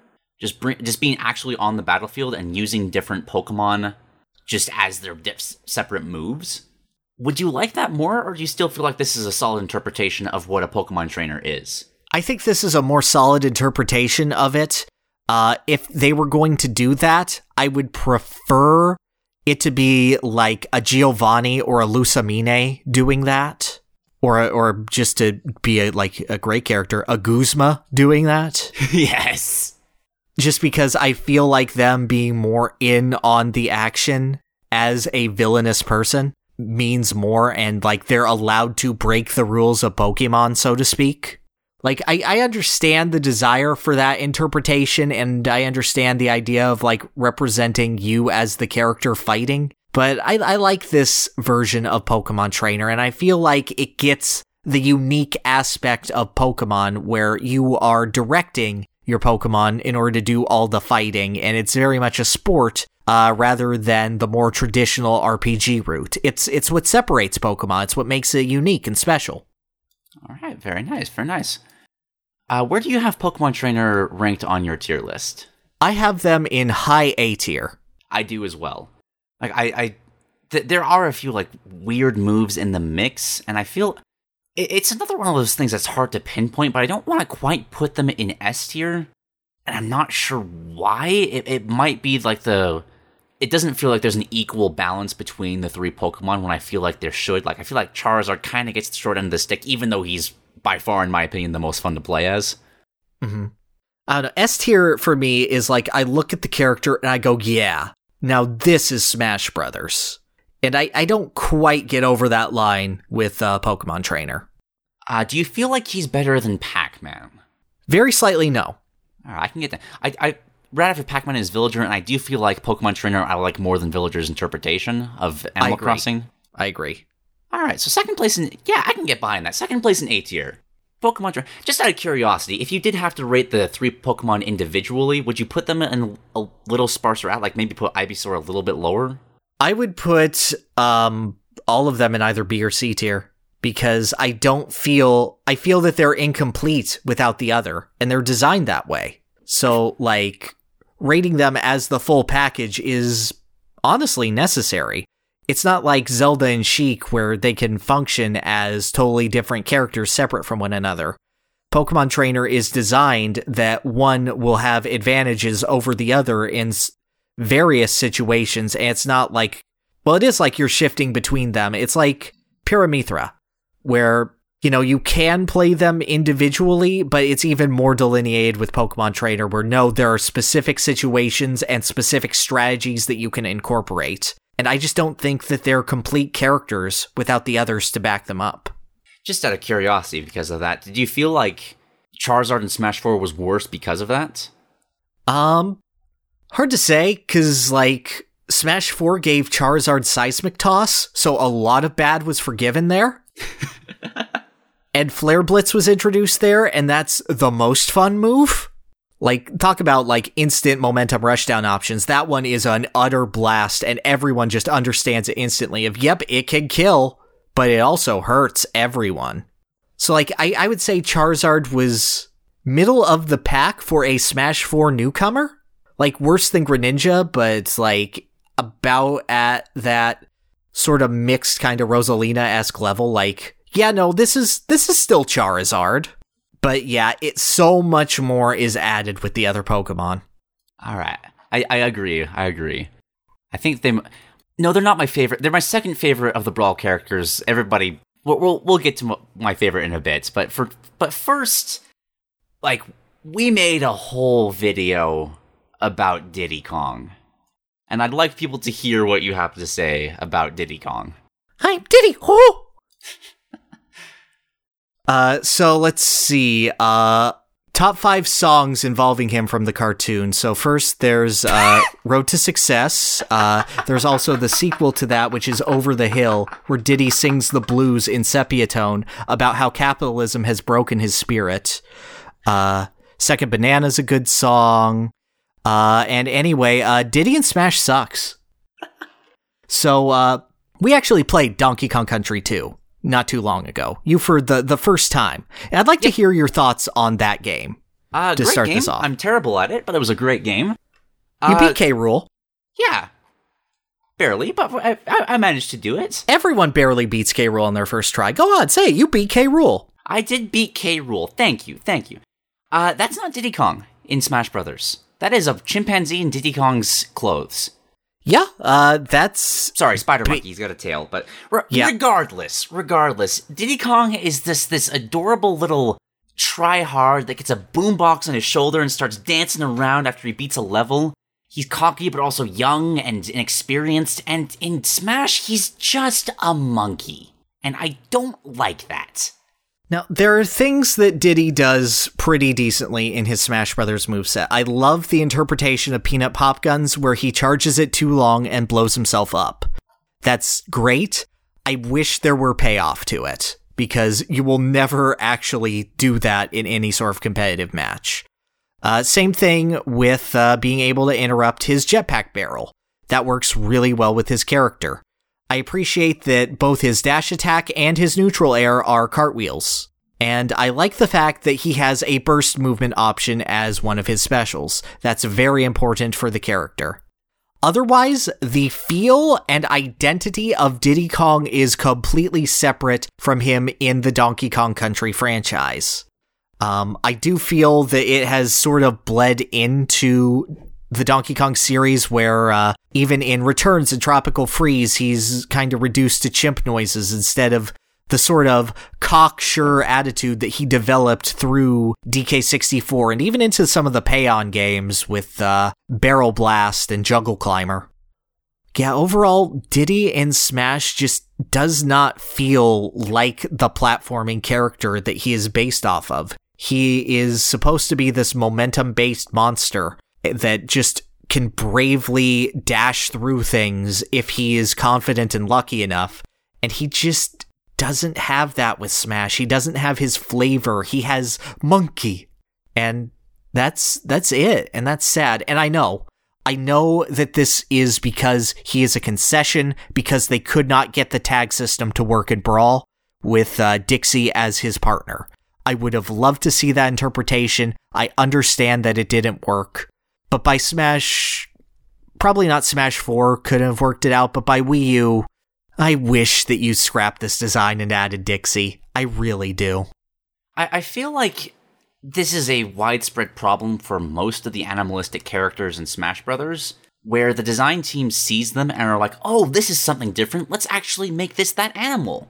I get that, because the vast majority of the characters on this roster are just people, or anthropomorphic, just like Pokemon and stuff, so it must be like a breath of fresh air to actually try to translate something different. But that's not what any of them are. Yeah, that's not the Donkey Kong universe. Imagine if Banjo made bear noises. Right? That'd be bizarre. Where would we be without the guh? Well, in a depressing universe where Banjo doesn't get a game for 13 years now. Don't make me sad. That's okay. I've been sad for 13 years. You can experience it for a little bit. But yeah, we made a whole video about Diddy Kong and just how he could be better. Mm-hmm. I believe you said that you had him in E tier when we were talking about him. I do have him in E tier because they're still good in Diddy Kong. There's still, he's very acrobatic, and it makes sense for Diddy to be very acrobatic. Most of his aerials I don't have a problem with. It's how he gets there that is an issue, and it's a matter of flavor, and this just is not the character. This is Monkey with Peanut Gun that works different, and Jetpack that works different, and he have Banana, I guess. That's Monkey. Even if you don't want to change up his moveset, there are tons of little things you can do. Like, if you charge up the pop guns, just before it explodes, then the next time you use it, he gets 2 pop guns, and gets to have a double projectile. Like he shows in that cutscene in Subspace. And I will take an aside to say Diddy is one of the best characters in Subspace. Oh, like, absolutely. not gameplay-wise, but just as a character. Like, that's Diddy fully realized. That's this cocksure brat who is forcing other people to go into his problems because he's the player 2, and he needs his player 1, who saved him from getting in over his head. Like, Diddy has a full character arc. It's great. And it's not at all reflected in his gameplay. And you can do little things, like you can turn the monkey flip into the Simeon Spring from DK64, where he coils up his tail and he goes boing! And goes whee! Like, the Donkey Kong universe isn't monkeys. It's a full cartoon world. It's a bunch of dumb apes with different hats and different personalities all coming together as a family and using their dumb cartoon antics to beat a megalomaniac crocodile or walrus or whatever the hell Tiki Tong is. He's a tiki. That should be obvious from his tiki. What am I doing? So anyway, yeah, it's not representative of the heart of Donkey Kong. And I do think it damages the character somewhat, but like, I'm more forgiving of Diddy than I am of Wario. Because Diddy, at his heart, they still get what Diddy is. They just are very bad at showing it. And we're limited by technology. And I'm sympathetic to that. I have no sympathy for Wario's handling. Alright, I think that's fair. So how would you compare him to Me, Sword Fighter, and Palutena? Is he better or worse than them? Those are the other two we have in D tier. I like playing as him more than Me, Sword Fighter. I know, high bar, but I don't know. Like, Me, Sword Fighter is like the most apathy I could possibly feel. And then Palutena is disappointment, but you weren't a part of my childhood and this other one was. But I recognize that you are nothing and Diddy is something. Sounds like you're putting him above Palutena then. I think so, but he hurts more. I agree with that. Yeah, from what I know and what I've talked to you about, he is a more egregious problem, but Palutena has more problems, in my opinion. Yeah, I think so. Yeah, Palutena is a death by paper cuts, and Diddy is just a monkey kicks you in the balls. Yeah, and in the end, you do survive the monkey kick. It just hurts a lot more in the moment. Yes. Okay, and also you get very embarrassed by the monkey ball kick.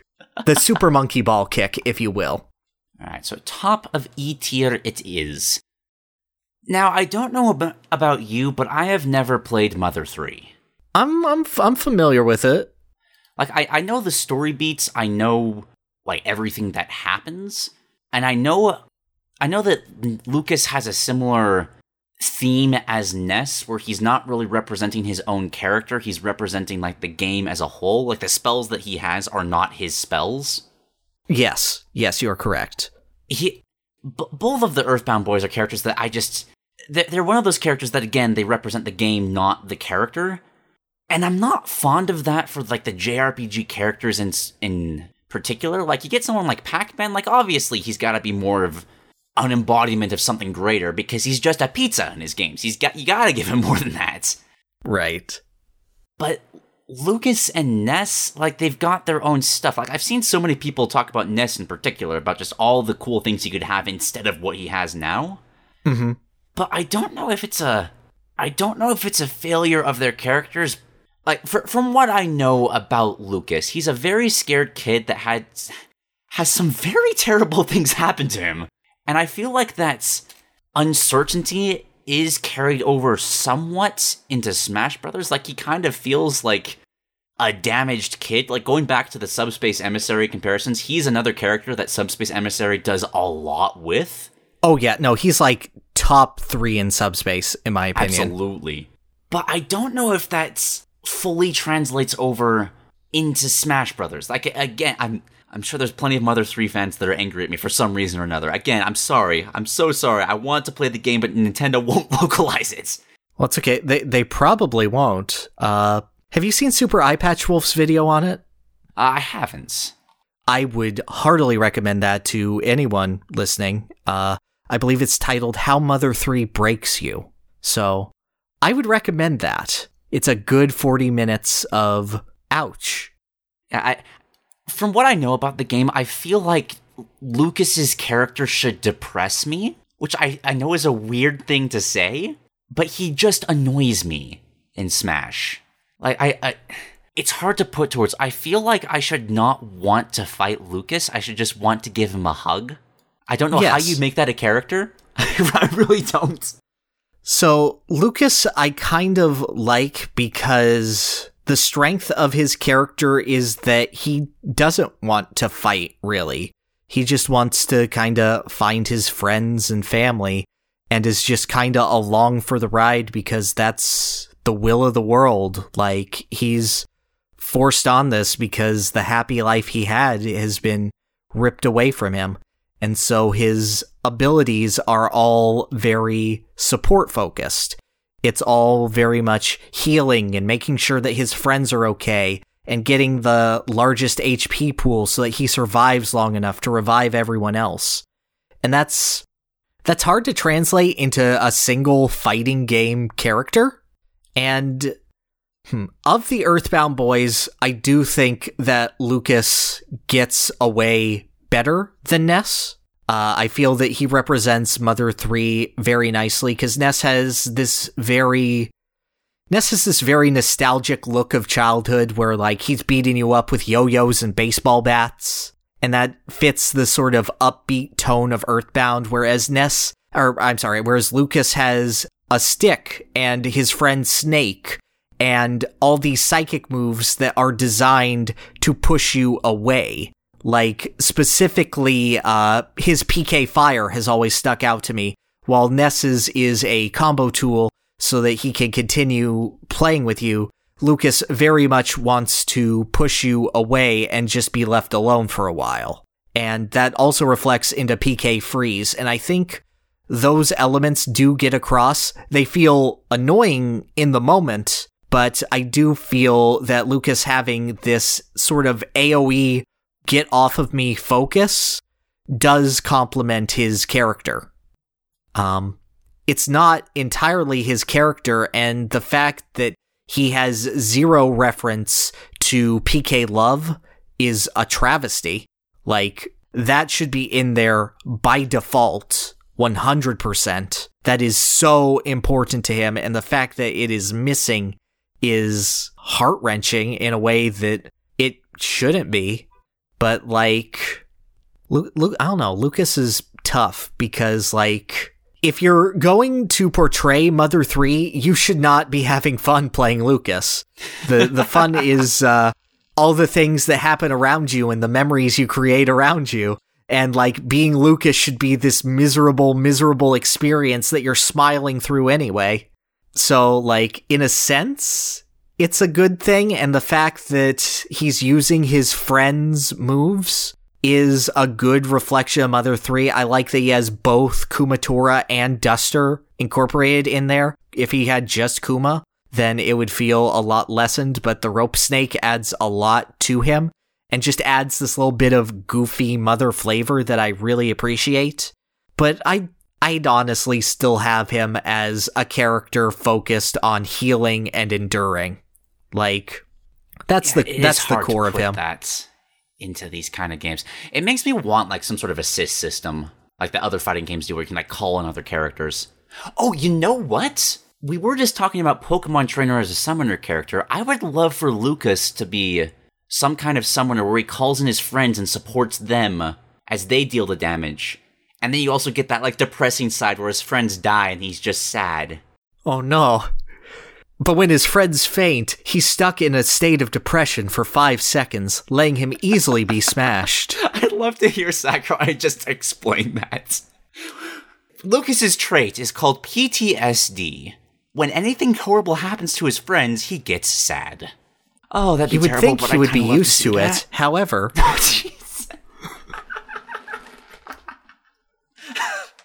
Every 30 seconds, he'll look in the sky and see the image of his mother staring down at him. and he'll grow lonely, but then will be inspired 2 seconds later. Oh, like if you like summon the ghosts of his fallen oh my. Oh, I don't know if I hate or love that. I think it's both. Yep. But yeah, Lucas is odd because like I think what he has as a baseline works, but I feel like I want more, but also I don't know how I want it more. He is a tricky character. I will say just before we like place him, just a shout out to like the Earthbound characters have some of the best effects in the entire game. Oh, totally.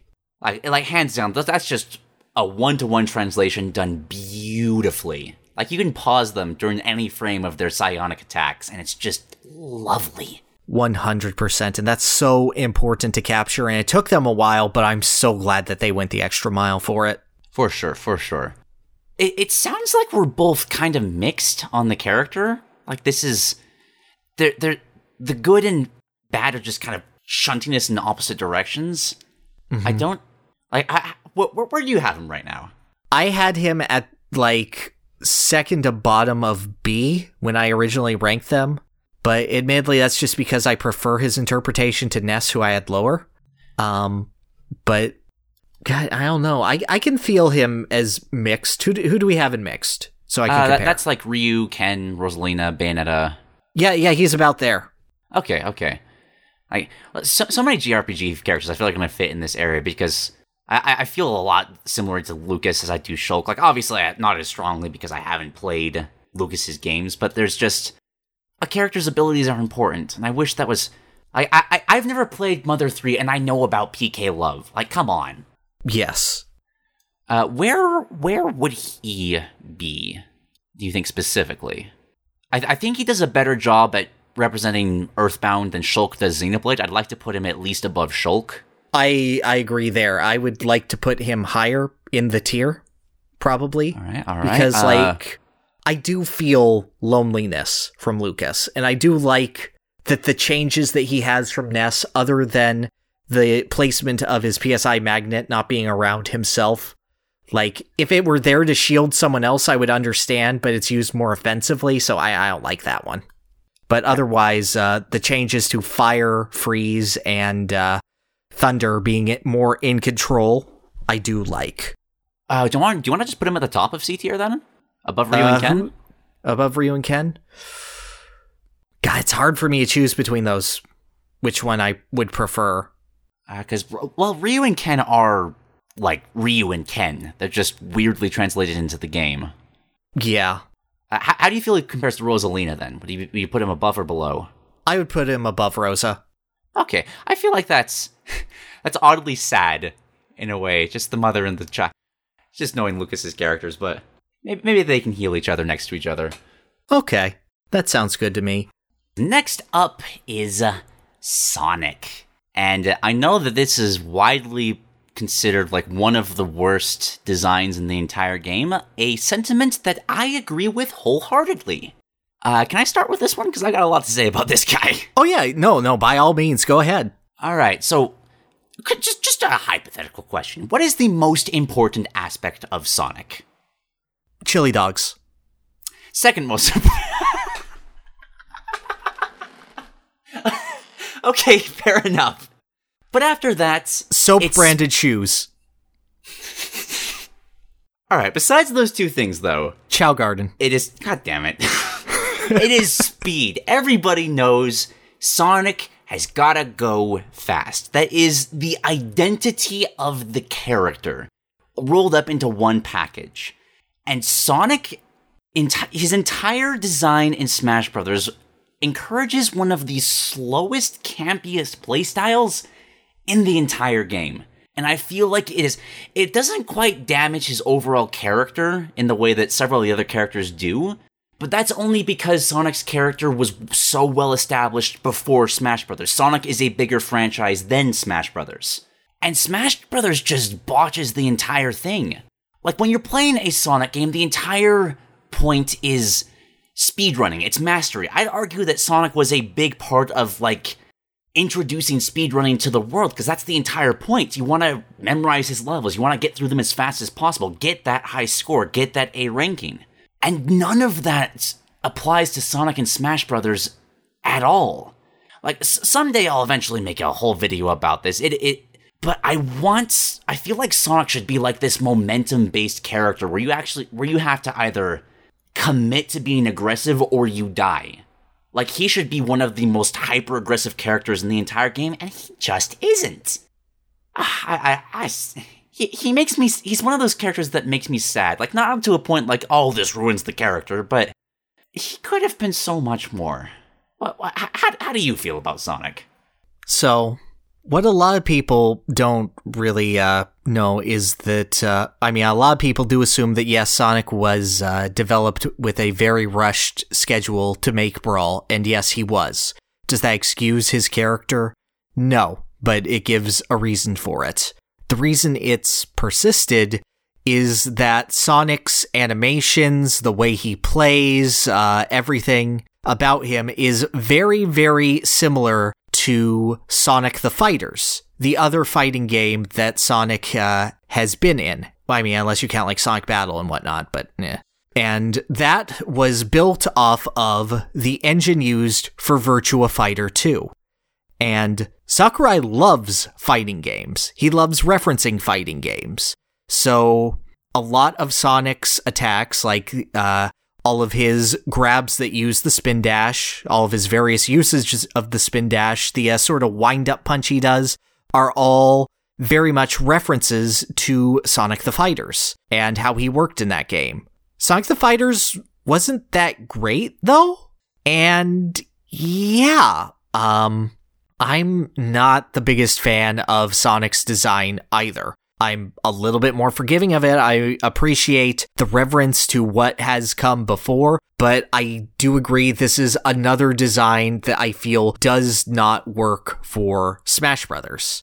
I don't know. It makes it exceptionally frustrating that there is another speedy brawler character who does what Sonic wants to do so much better than Sonic does. Right, like, I feel like Captain Falcon embodies Sonic better than Sonic does, like, without question. Agreed. Outside of, like, turning into a ball. But if you could do that less, buddy, I would appreciate it. I know it's your thing, but, like, you got other things to do, man. Also, if you could bring more than one remix, that'd be nice. Right, that's just, oh my gosh. The stages as well, like, do we really need 2 green hit? Anyway, I'm not as upset about the ball. Like, I get why people are upset by that, but, like, that's like half of what Sonic does in his games. Like, it's not the ball per se, it's just that the balls all function so similarly. Mm-hmm. Like, I could not tell you what the difference between down B and side B is off the top of my head. I just couldn't. I have no idea. I think one of them is like a multi-hit and one of them is like just knocks you up. But even then, just the fact that they're both the same thing is just so frustrating. I'd be fine if one was replaced with the drop dash that was used in Mania, so that he has an instant to the ground and then burst of speed. It's hard for me to talk about like what I want from Sonic because I do eventually plan on making that video eventually. Right. But he's just there was a chance there to make this character that like kind of like what we were talking about earlier with like the Wario bike, just if you lose control it will just kill you. Mm-hmm. I kind of want Sonic to just be designed around that idea of just like win or lose, a match with this character is going to be over in like 2 minutes tops. Which I feel is what Sonic should be. Like, you should want to win as fast as you possibly can, because that's just what Sonic is. And that's not what his design in Smash is. I will give credit, he does like still like showcase his character traits. Like, he's still obviously like, this is a cool guy, his taunts are great, like he's very expressive, but how he plays does not reflect that in the slightest. Agreed. Like, the most simple thing in the world to do is just change his turnaround speed. If you make that slow, and if you make him continue to move with, as you said, the momentum, then that changes so much about what Sonic can do fundamentally. Because now he can't zigzag around you, he has to commit to you and then launch directly into you. And he needs better options to do that, but that's Sonic, baby. if you're going to commit to the classic kind of formula and just have mostly spin dash based attacks, then you have to have the spin dash based momentum. It doesn't work to have a more floaty or standardized Sonic. It has to be Sonic. I could not agree more. Like, obviously, everyone was happy to see this character in the game, and I was too. I remember, like, I think it was back in middle school for me, just waking up at 2 a.m. because that's what I always did. I wanted to stay up until I saw the character that was revealed, and it was Sonic. I was excited for that for like 2 weeks afterwards. But I still, looking back, I don't feel like we got him in the game at all. Or rather, he was here. He just has a fiery bird punch and a cool helmet. Yeah. Oh, so I have him in F tier. Well, where is he for you? I have him in E because I still feel that Sonic adds a lot to the game. Like, as campy as he is, you can still play him in a rushdown way. It's just suboptimal. And, like, I feel like casually, he's still Sonic. Like, the average person is going to play Sonic like Sonic. And it's not great, but it's there. It's just that we've entered a world where the optimal way to play Sonic is poop. Alright, I can agree with that. Like, again, the only reason I feel like it doesn't actively damage his character is because his character is stronger than Smash Brothers. Oh, 100%. Like, there's no way that was going to get ruined by Smash Brothers, whereas the others, most people know, like, Little Mac from this game. Yeah. But can we agree that he's at the bottom of E tier? I would put him above Palu because, like, for Sonic, I feel like from a competitive-minded standpoint, from people who know the game, from people who play Wi-Fi tournaments, yes, Sonic is garbage in that regard. But from a casual person, he's not as affected, and that doesn't affect him as much as, say, a Wario or a Little Mac or even Palutena, where they're boiled down to base essentials. Sonic isn't wrong, he's just bad. Alright, so between Palutena and Diddy Kong, then? That feels right. Like, I have more ire for Diddy than Sonic, but I'm okay with having Sonic low because I know that's the feel of him, and, like, I get it. Alright. Our next character is an S tier, just straight up. We can move on now. Okay. I mean, you can believe that. Okay, but I am biased. Dedede is my favorite character in the series, like, by a pretty good margin. Just everything about the character speaks to me. Kirby 64 was one of my first platformers. I loved playing as Dedede in that. He's my favorite. It doesn't feel right to call him a Nintendo villain because he's not really that evil. He's just kind of a jerk. He was evil until Superstar Ultra, I'd say. Like, he has bits of change of heart, but no, he still wanted to starve everyone to prove a point. Yeah, but I feel like this is one of the most, in terms of capturing a character's personality, I love how Smash Brothers treats Dedede. Like, you got the goofy ridiculousness of him, his dash attack being him just falling flat on his face, his up B just having him awkwardly, goofily grinning at the camera as he rises and falls into the air. I love the parallels between him and Kirby, of him having the inhale and having that kind of similar, like, both of them have a charged hammer, both of them you attack in a direction and it's what you'd expect. His crouch is the best taunt in the game, and I will not hear any argument otherwise. Yeah, no, you're correct. A beautifully stupid troll that I love him so much. He's so satisfying to just control and use. The sound design on his hammer is fantastic. Every single one of his moves that uses that just feels good to land. Even the multi-hit moves, like the cartoon slap effect just makes me so happy.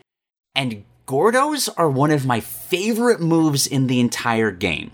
Because one of the most traditional attacks, just like in a boss battle in general, is that you take something that they throw at you and throw that back at them. Like we were talking about K. Rool earlier. The only way to beat him is to take the cannonball that he gives to you and toss it into his barrel to explode. Right. Gordos, to me, feel like that perfect dead man's volley kind of vibe, where you toss it out and it's just as dangerous to you as it is to your opponents. And I love that so much. how do you feel about King Dedede? Because I get the sense you're not quite as excited about him as I am. Well, let's not pretend. I adore the character of Dedede, like both in the Kirby series and in Smash Brothers. And I think that that's done so wonderfully. He has the best facial expressions in the game. And I say that loving DK's eyes bulging out facial expressions. Like, Dedede is absolutely superb at emoting.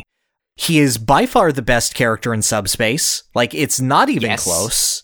Like, Dedede is incredible in that. Holy crap, what a guy. Gordo is a fantastically fun move, and Ultimate allowing you to inhale the Gordo to spit it back out is a brilliant attack that adds so much more to Dedede. His references are good and solid. I like the fact that he has multiple jumps but is very, very slow in the air, so that it's less a master of mobility and more a way to psych an opponent out. I like his parallels to Kirby, but I do have issues with him. There it is. Yeah, I do have issues, unfortunately. And they come down to the fact that sometimes being King Dedede is suffering. And yes, that does fit the character, I understand, but Dedede's game plan is very, very linear in every single game that he's in. In Brawl, it's you throw out Waddle Dees and then you do a chain grab until they die. In Smash 4, it's nothing because Dedede is bad in that game and everything he does is suffering and is done better by another character, even if he does it very, very funny. And they took away his Waddle Dees, and I miss them. Only he can be mean to his Waddle Dees, as he is famously quoted in saying. And in Ultimate, if you're not playing with Gordo, you're not playing King Dedede. And there's no real... Gordo isn't so much a tool for Dedede as it is the only thing he has. And that's unfortunate. Dedede's playable appearances in the Kirby franchise are a lot more flexible than his appearance in Smash Brothers. Things like him just having the fire swing as sort of a fake out. I prefer to the jet hammer, which, yes, it was a fun move when it was introduced, but considering that the masked Dedede hammer has been introduced since then, and is such a major part of his character, the fact that it's not a reference to that, or the fact that it's not anything more, really hurts him. I feel that he has a ton of moves that are just hammer swing, and the issue is that Dedede doesn't have many tools. It's a matter of all he has is a hammer and everything looks like a nail. But he doesn't have any really interesting different ways to swing that hammer. He has the corkscrew, and he has the smack. And that's about it. And Dedede is just a little more than that, I feel. I feel like it's so easy to get overwhelmed with Dedede in a way that, Dedede's a character that gets in over his head through the Kirby series, don't get me wrong. But in playing as Dedede through them, you don't really get that. Dedede's still a major, strong character in the Kirby universe. He's just goofy. But he still has strong moves. He still has moves for different purposes. He has his fast moves. He has his hammer swings. He has his hammer tosses. He has the loyalty of his minions, which unfortunately gets boiled down post-Brawl. Like, he is adored by the Waddle Dees, and they will die for him gladly. I don't know. I feel like elements of Dedede are missing, not necessarily from him as a character, but just from him in entirely a gameplay perspective. He's one of those characters where I feel like from a fighting game perspective, he is lacking. I can see where you're coming from. I've never personally felt that way about playing as Dedede, but that's also because my playstyle with the character is kind of stupid. I kind of just throw out random moves and see if they work.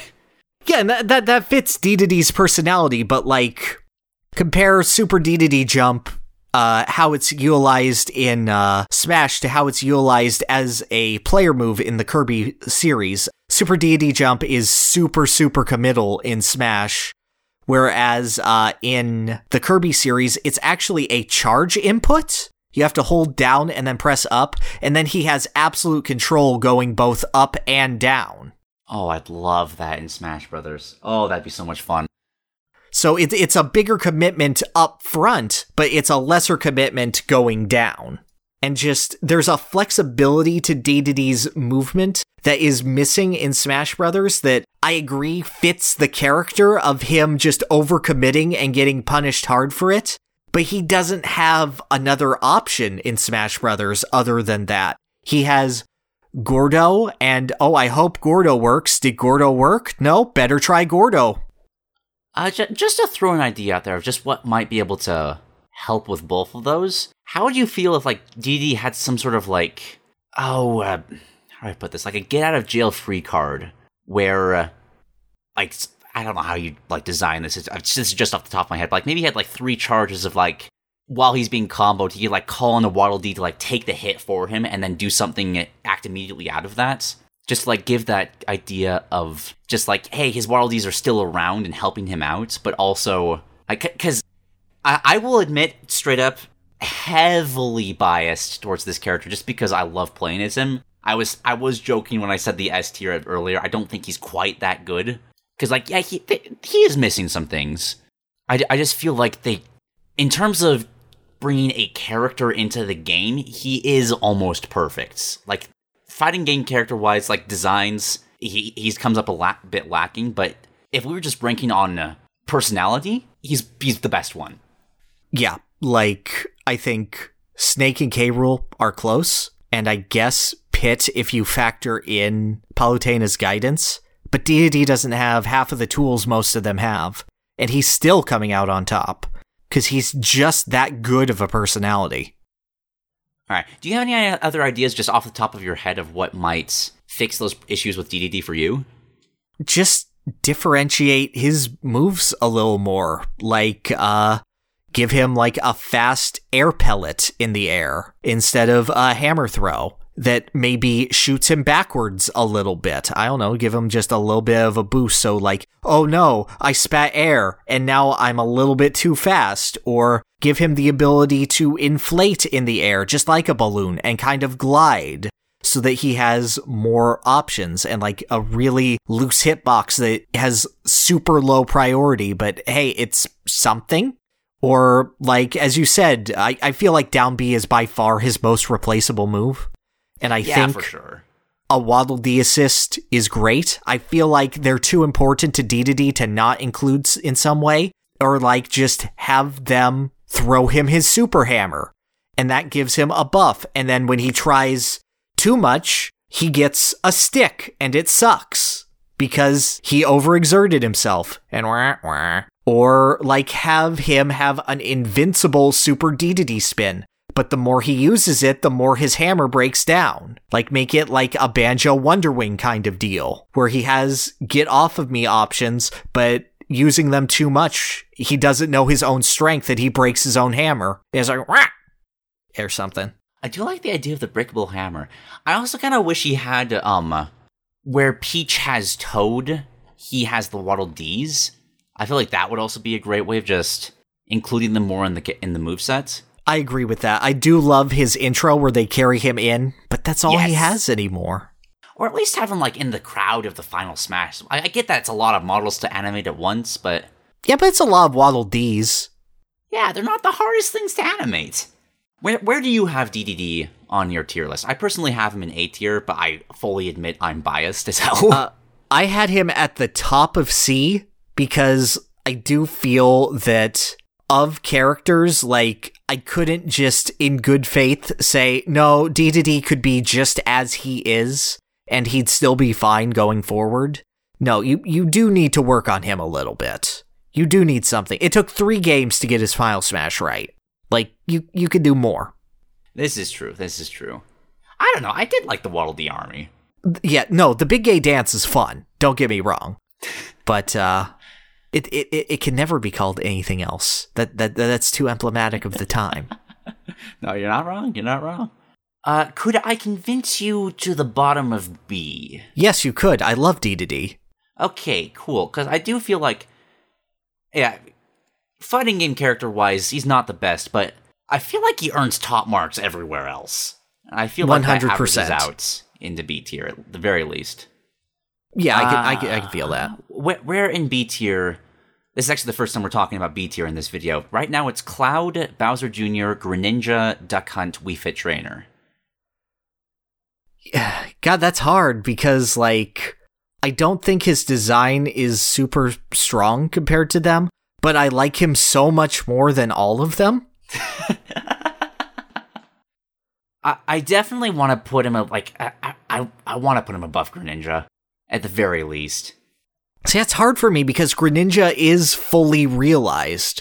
Like, you could put Greninja in another Smash game, and, like, I wouldn't care, but he'd still be a full-fledged character. Whereas if you put Dedede in another Smash game, I feel like, oh, well, his life is going to be suffering again, if he's the same. Yes, but that game would be so much better with him in it. Oh, it would be so much better with him in it, but... like, it's elevated by his personality, but he himself is held back. I wouldn't want a Smash game without Dedede, but I also really want to play as a good Dedede that isn't reliant on a chain grab. That's fair. So, how about between Greninja and Duck Hunt? Yeah, okay, I can do that. Okay, I can settle for that. He's on the left side of the bell curve, and at the end of the day, that's what I really care about. Okay, all right. Alrighty, who's next?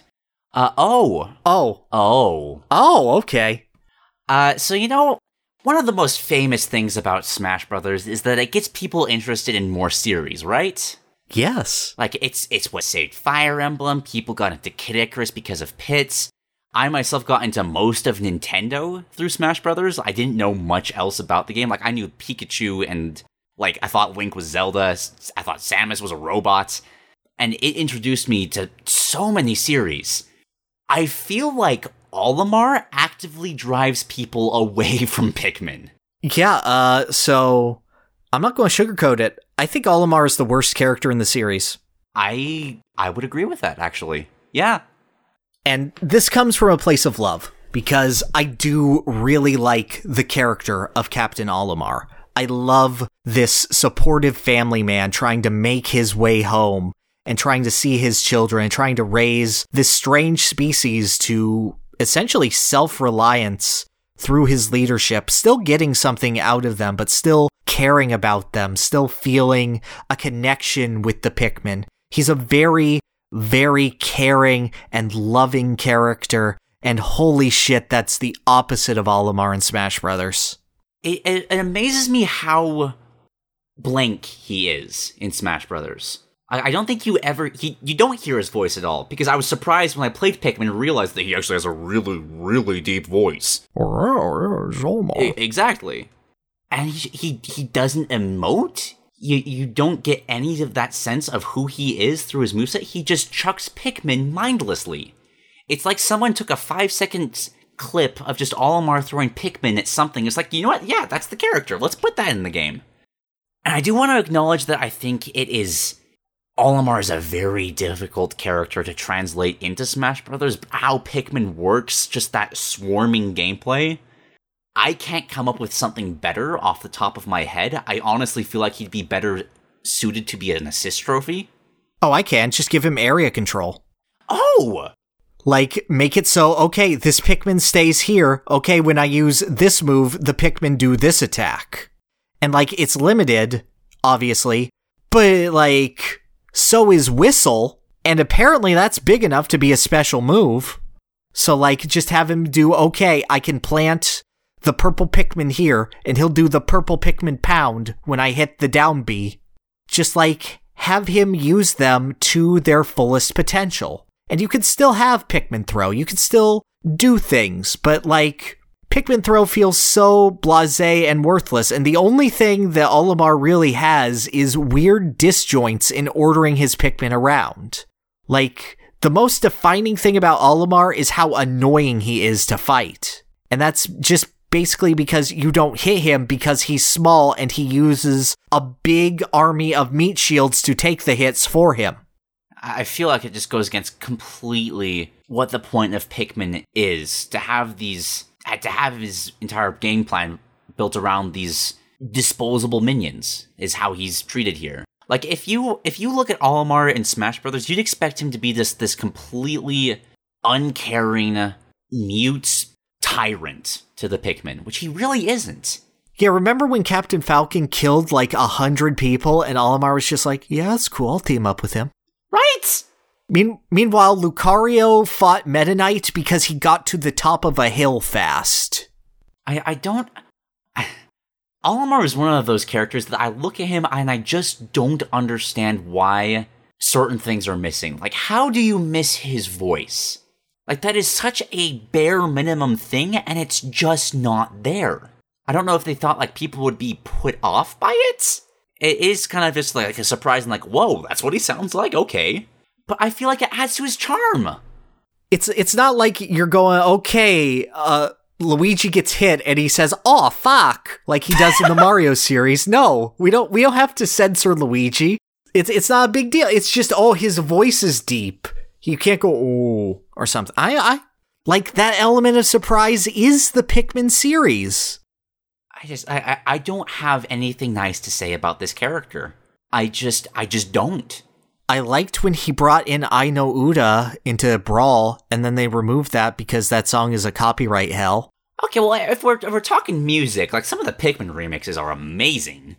But yeah, they're pretty good. Also environmental noises. Best song in the game. Yeah. I don't know, dude. 25 Meters is pretty good. I get what they were going with, like, trying to have him reorganize Pikmin, having different ones, having different strengths and weaknesses. Yeah, I won't say Olimar's a lazy design. Like, a lot of thought went into how to make the Pikmin unique and also implement the flowering mechanic that doesn't matter. I wish the flowering did so much, but, like, a regular Pikmin should be near useless, but a flowered one should be amazing. Exactly. Like, if you actually try to, like, preserve your Pikmin, that's what the game is. And that's not even getting into the fact that, like, he's inherently confusing to fight because just, like, how his animations work or the fact that he just doesn't have them. Like, all of his strong attacks involve just sending Pikmin forward, and it's so hard to tell what he's doing when he's starting those moves up. Yep. He's just infuriating. Like, I fully believe that, like, he chased off people from the Pikmin series. I entirely believe that, yeah. And, like, I kind of don't feel like we need to discuss that anymore. Just like, well, do you have any other ideas of, like, maybe how he could be better? Again, it needs a total overhaul, and I believe, like, Pikmin is a real-time strategy game.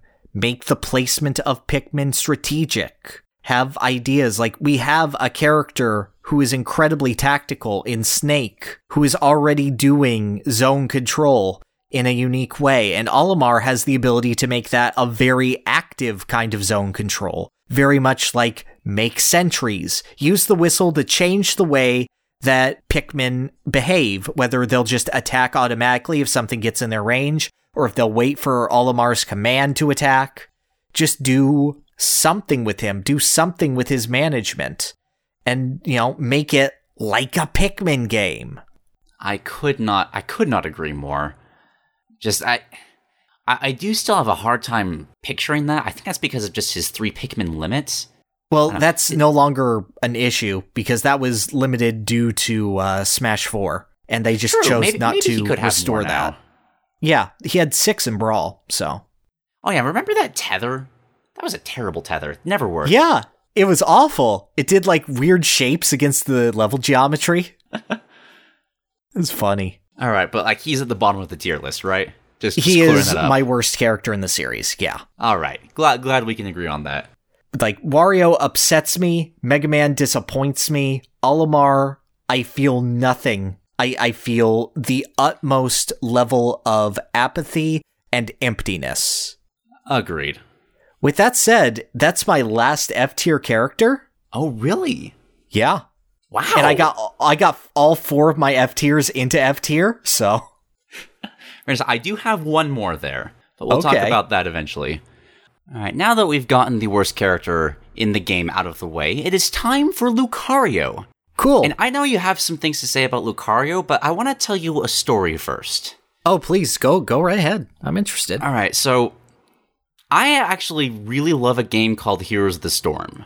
It is the Blizzard crossover to Nintendo's crossover. And MOBA kind of came too late to the party and was ultimately discarded. But there's a character in that game named Zul'jin that is one of my favorite characters to play as in any video game.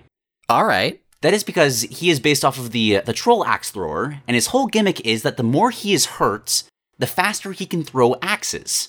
And it is such a fun character design. The problem that comes from Lucario, which is why I'm comparing this to Zul'jin, is that Zul'jin can control how much he hurts himself and how much he heals himself, as well as being able to make himself flat out invincible with his ultimates. Lucario is Zul'jin without any of the things that make him fun to play. Lucario is just, you need to get hit in the face a bunch, and then maybe with that small window where you might die at any second, you win the game. 50% of, maybe even more than that, of playing as Lucario, you're not playing as Lucario. You're waiting to play as Lucario.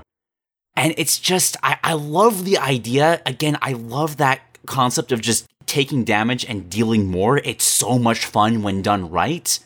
Lucario is not done right. Yeah, no, I entirely agree. When I look at Lucario, I get this overwhelming feeling of disappointment, and not all of that is residual Mewtwo bias, but some of it is, I'm not going to lie. Yeah, Lucario is not a character until you get to a certain point in damaging him. And as soon as you die, you don't get the feeling of, oh, I can mount a comeback. You get the feeling of, okay, I can't play the game again for a little while. I guess I'll just suffer for a little bit. I guess I'll be a combo video for a couple seconds. And that doesn't feel good. I hope all Lucario players are okay. I feel like they, more than anyone else, need a hug. Because they have to deal with half of their gameplay being just suffering. And I should know, I'm a K-Rool player. I get the feeling that you start your stock in your combo food. I feel that. But they don't even get the illusion that I have.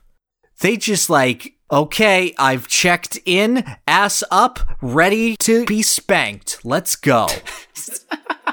It's also a weird case of where most of the Pokemon in this game are pretty easy to translate over just because they're Pokemon and there's not much to translate over. Lucario is missing things that he's known for. He doesn't have that bone staff at all. Bone Rush or anything like that is not in his toolkit. Mm-hmm. He's just completely based around Aura, which is odd because it's so easy to get a Pokemon right for what they're known for, and he's missing that. Well, Lucario was another concept art based character, right? I think, I don't know, actually. Was that ever confirmed? I'm not sure. I would feel that would be the case because it would make sense. Well, no, because he has Force Palm and Aura Sphere, and those were Gen 4 moves. So that's odd. I get that Lucario is very much based on the sort of martial arts monk sort of archetype. That's where he's based. He's a very meditative character, a very through the motions one. You can feel that, especially with the animation for Double Team, his counter, which is another counter, and it sucks. Yes, that is the worst counter. Oh, yeah. I think I'd make that claim. Yeah, absolutely. And I don't know. It's weird because Lucario doesn't feel unique. He feels weird and floaty, and he has moves that kind of work and kind of don't for his normals. And then for his specials, he has, Charge Shot, a counter, and... Well, no, he doesn't have... He has Shadow Ball, a counter, and whatever the hell Force Palm is. And then I actually kind of quite like Extreme Speed. I like the curve of it, and I love what Aura does to it, but... Extreme Speed is fun. I'll get behind that. For the most part, yeah, he's missing any sort of flavor, and that's all replaced with his gimmick that doesn't work. You know what Force Palm is? Sakurai really loves King of Fighters. Force Palm is just him wanting to put Terry in the game. That's Buster Wolf. Yes, are you okay? Buster Wolf, the aura is with me. I kind of feel like Lucario should have deep breathing as his down B. Yeah. Like right off the bat. That would fit so much, because then he could heal himself. Yeah, and that's like so going back easy. To that Zul'jin example, that's something he needs for this kind of thing to work. Yeah, and that's very easy to just say as like it's bulk up or work up or something.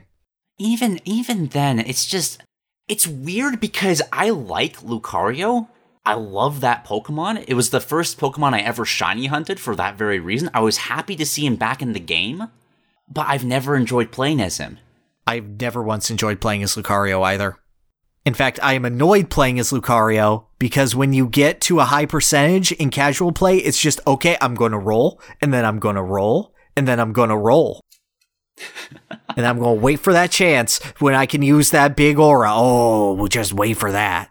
It leads to, along with his floaty jumps, a really, really unfun to play against style. Yeah, I really wish he had, that staff bone. Because that could have turned him into a really cool Sheol and Monk kind of playstyle that isn't in the game in the slightest. And combine that with the aura, that could have been a really cool design. But instead I feel like Sakurai had the idea for Lucario's gimmick first, and then just kind of designs the character around that while also... It's a messy design. I don't like it. I agree. I currently have him at the bottom of E tier. I could honestly be convinced to just drop him into F. I also have him in E because, like, nothing that Lucario does offends me. He feels like Sword Fighter to me, where he just kind of bores me. Where it's like, I get it, but you're not doing anything well.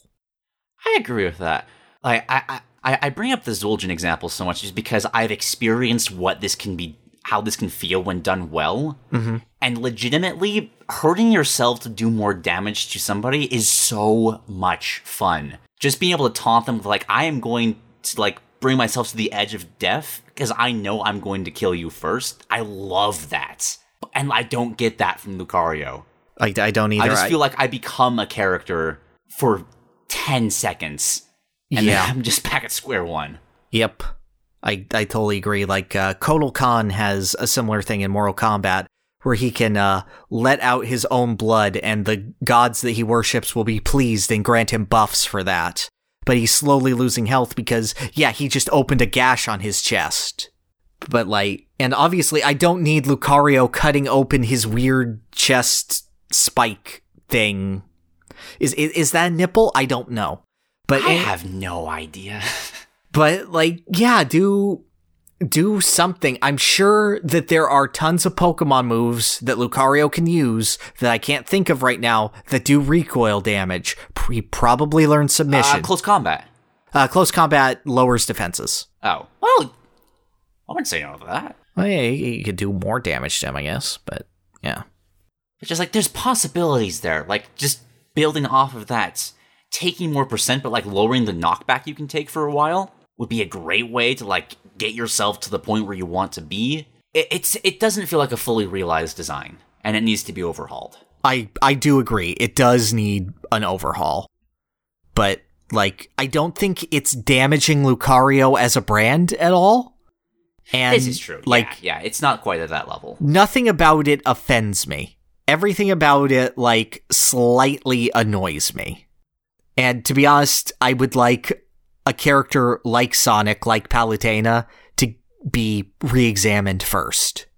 Okay, so should we put them above those two? I think so, because those are ones where, like, I am at least somewhat upset and invested.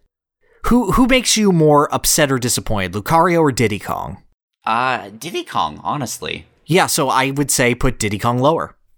Yeah, because I guess that's to Lucario's benefit that he's a Pokemon then, because it's one of my favorite Pokemon, and I still don't care that much. Well, I don't care for the Pokemon, and I don't care for it much, but, like, yeah. I really like Anubis, and the clear references there just...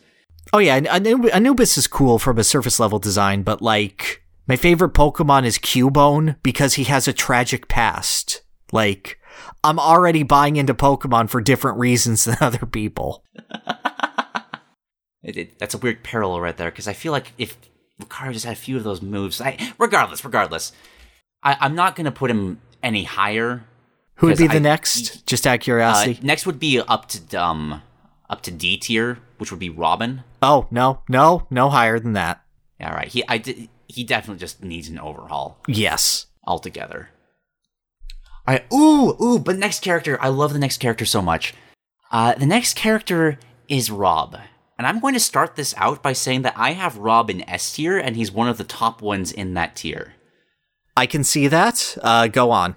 All right, so the entire premise of Smash Brothers is that these are all toys coming to life, right? That's what it's kind of moved past that as the years have gone by, but that was what this series was built off of. Just like a child's imagination wondering like, oh, what would happen if like my favorite video game characters started fighting each other?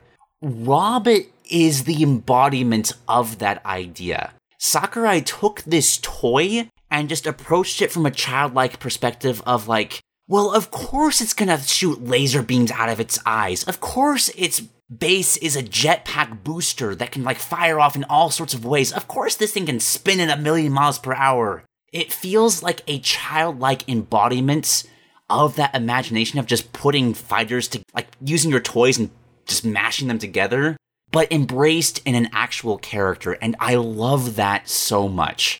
And if we've been talking about Subspace Emissary a lot, I don't feel like I have to say anything more than that. Just embody, like, that is Rob's story, kind of. Oh, yeah, totally. I mean, Dedede steals the show in it, but Rob is absolutely the heart of it. And I feel like that's why I want to keep this character in S tier, because not only did it just absolutely nail what the character is, not that that was very hard to do. The original Rob does like 3 things and that's it. But it injected so much life into this character that gave me genuine investment. I actually want to find a Rob that I can own because I love what they did with the character. There's so many unique things about him as well. Like his swimming animation is completely unique. He uses his little, I don't know what you'd call those graspy things, but he uses them as like rotors. When he starts drowning, his eyes start to like glitch out. He does that in his shield brick animation as well. He's just a completely unique character. I will say, I think that Rob isn't a Rob character. I feel that Rob is truly a Smash Brothers original character. He is Nintendo looking at itself, looking at what's important to it, and bringing that to life in its fullest, in its own original way. Rob existed as a shell before Smash Brothers, and for some reason a playable character in Mario Kart DS. And Smash Brothers gave him life. Smash Brothers is the heart and soul of Rob. And he's a beautiful character. He's kind of lame to watch, not gonna lie. But, like, insofar as the heart of Smash goes, yeah, he's absolutely up there. Yeah, to be clear, I don't enjoy fighting against this character, and I don't really enjoy playing as him either. But I am so invested in him regardless. I didn't have him in S tier before. I had him actually at the top of A, just because I have a couple of caveats with him. I think he's never had a good Final Smash, ever, that's representative of him. And I feel like you could do a little more with Rob. Like, I feel like if you're taking that, then he should have other toys that Nintendo's had. He should have, like, the Ultra Hand, where he grabs you for his Final Smash or something. Or he should have the Virtual Boy, and someone gets trapped in a dimension of red and black for his Final Smash. Like, hell, he has a Virtual Boy alt. Like, as that reference to Gunpei Yokoi. Like, go all the way with it. Make him this really, really heartfelt tribute. And he's almost there, and he's not my cup of tea as a character. He's good. He's just not what I enjoy out of it. I do like him. I respect the hell out of him, and I think I could go either way with him. Still should have been Sukapon, though. Building off of that, I feel like his Final Smash should just, continuing the idea of that he's a Smash original character, should involve his Ancient Minister, like, outfit, just be like a subspace bomb or something like that. I would agree with that. But even then, I feel I feel very strongly that he just embodies that childish imagination. I concede to him being the bottom of S tier, but I still feel like he should be up there. Because I feel like he's brilliant. I can agree to that. In the past, I've always thought like, well, he could be representative of all the NES accessories. Like he could have the power pad and the zapper and the power glove or whatever. But the more that I think about it and the more I hear your interpretation of it, I love this feeling of he is just what you imagine this robot to be capable of. And I'm really endeared by that. I would say that until Ultimate, he wasn't fully realized as a fighting game character, but I feel like Ultimate has given him the tools and the abilities necessary to really, really stand out and feel like his own character. So yeah, I'm fine with that as long as he's not over Snake. Oh yeah, definitely not above Snake. You've convinced me of the genius of Snake. I feel like comparing like Rob to the top of our A tier right now, which is Pac-Man. I don't have any of those caveats of like Pac-Man like missing a few moves from like Pac-Man World or stuff like that. Rob doesn't feel like he's missing anything. There's more he could have, but he feels like a complete character to me. I agree. Minus maybe the final Smash, but that's why he's at the bottom of S tier instead of right next to Snake. Well, I mean, he is right next to Snake right now. Well, yeah, right now, but I'm sure we'll put more characters between them. Yeah. All right. So next up, we have the first of the 3 links that we're going to be talking about, which is Toon Link. And talking about the links is weird, because it introduces that inevitable question of, oh, they could be different, but then they wouldn't exist because they'd be harder to make. And I feel like Toon Link has things going for him. Like, he's one of the most expressive characters. He's just straight up adorable in the games. Oh, totally. Like, the unique effects he has on his weapons, I do like a lot. But I feel like of the 3, he is the one that it irks me the most that he's not different. Yes. Like, I can forgive just younger Link just being Link but smaller, because when that was first introduced, they were literally the same character. That was just the Ocarina of Time reference of just like, oh, pull out the Master Sword, you're 7 years old, they're fine. But Toon Link comes from an entirely different style, and a style that has gone on to encompass many different games. And there's a lot of cool stuff in those games that just isn't there. I do like how they've slowly branched out and tried to give the character more moves. I like that his forward smash is completely different now. I like that his stall and fall actually just has him cartoonishly drop from the sky, even though it's a terrible move in the first place. But certain things, just like, I wish he had the Deku Leaf as his up B. I wish like they could fit the Skull Hammer in there somewhere. There's a lot of really wacky, cartoony weapons that the other Links wouldn't be able to get away with that feel like such major missed opportunities for Toon Link. The major thing about Zelda to celebrate, other than the conceit of the Triforce, is its items and the unique things that they bring to the table. And clearly they're not afraid to change Link up if Breath of the Wild Link is anything to go by. But yeah, Toon Link has so many little options, so many different things that he could use, so many ways to better embody him. The fact that the Wind Waker is only a taunt feels really awful, honestly. That would have been such a cool final smash to just summon a tornado or something.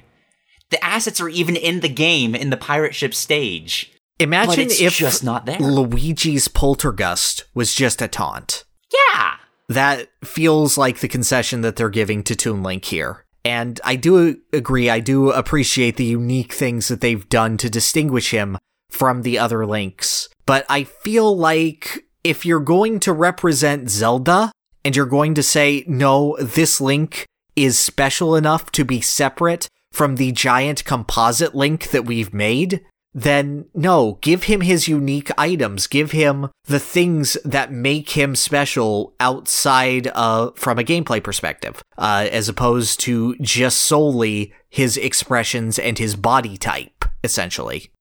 It's like I know he wouldn't be in the game if he wasn't like almost 1-to-1. I that's why both of them exist. Oh, I fully agree, but by the time that we've reached Ultimate, he's had plenty of time to differentiate himself. Exactly, and he doesn't. Like, even just, like, seeing the character in, like, Hyrule Warriors. Like, he has the sand wand in that game, and it's awesome. But you don't get any of that cartoonish creativity apart from his expressions. Even his sound design. Like, it upsets me so much that he doesn't have that, like... Do you know the kill sound effect in Wind Waker?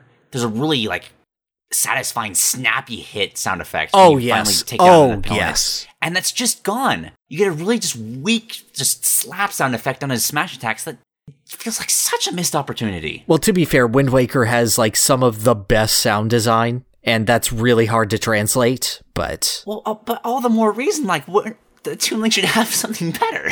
Oh, no, absolutely. But, like, just the ebb and flow of the way the music changes in Wind Waker would be impossible to replicate in Smash. Yeah. I currently have Toon Link in, what tier is this? In D tier? I also have him in D tier. Because I don't feel like, he's fine. Like, I get what they're going for, and that works. Like, he's the cartoon Link, yada, yada, yada. But, like, there's so much more room for improvement. No, I know. I feel something from him that I don't feel from, say, Lucario. I feel that there's a dynamic aspect to Toon Link. I would put him at the bottom of D tier, though. Because, like, the bottom of D tier right now is currently Robin. And at least Robin tries to go unique. You've convinced me that it doesn't really work, but he does try.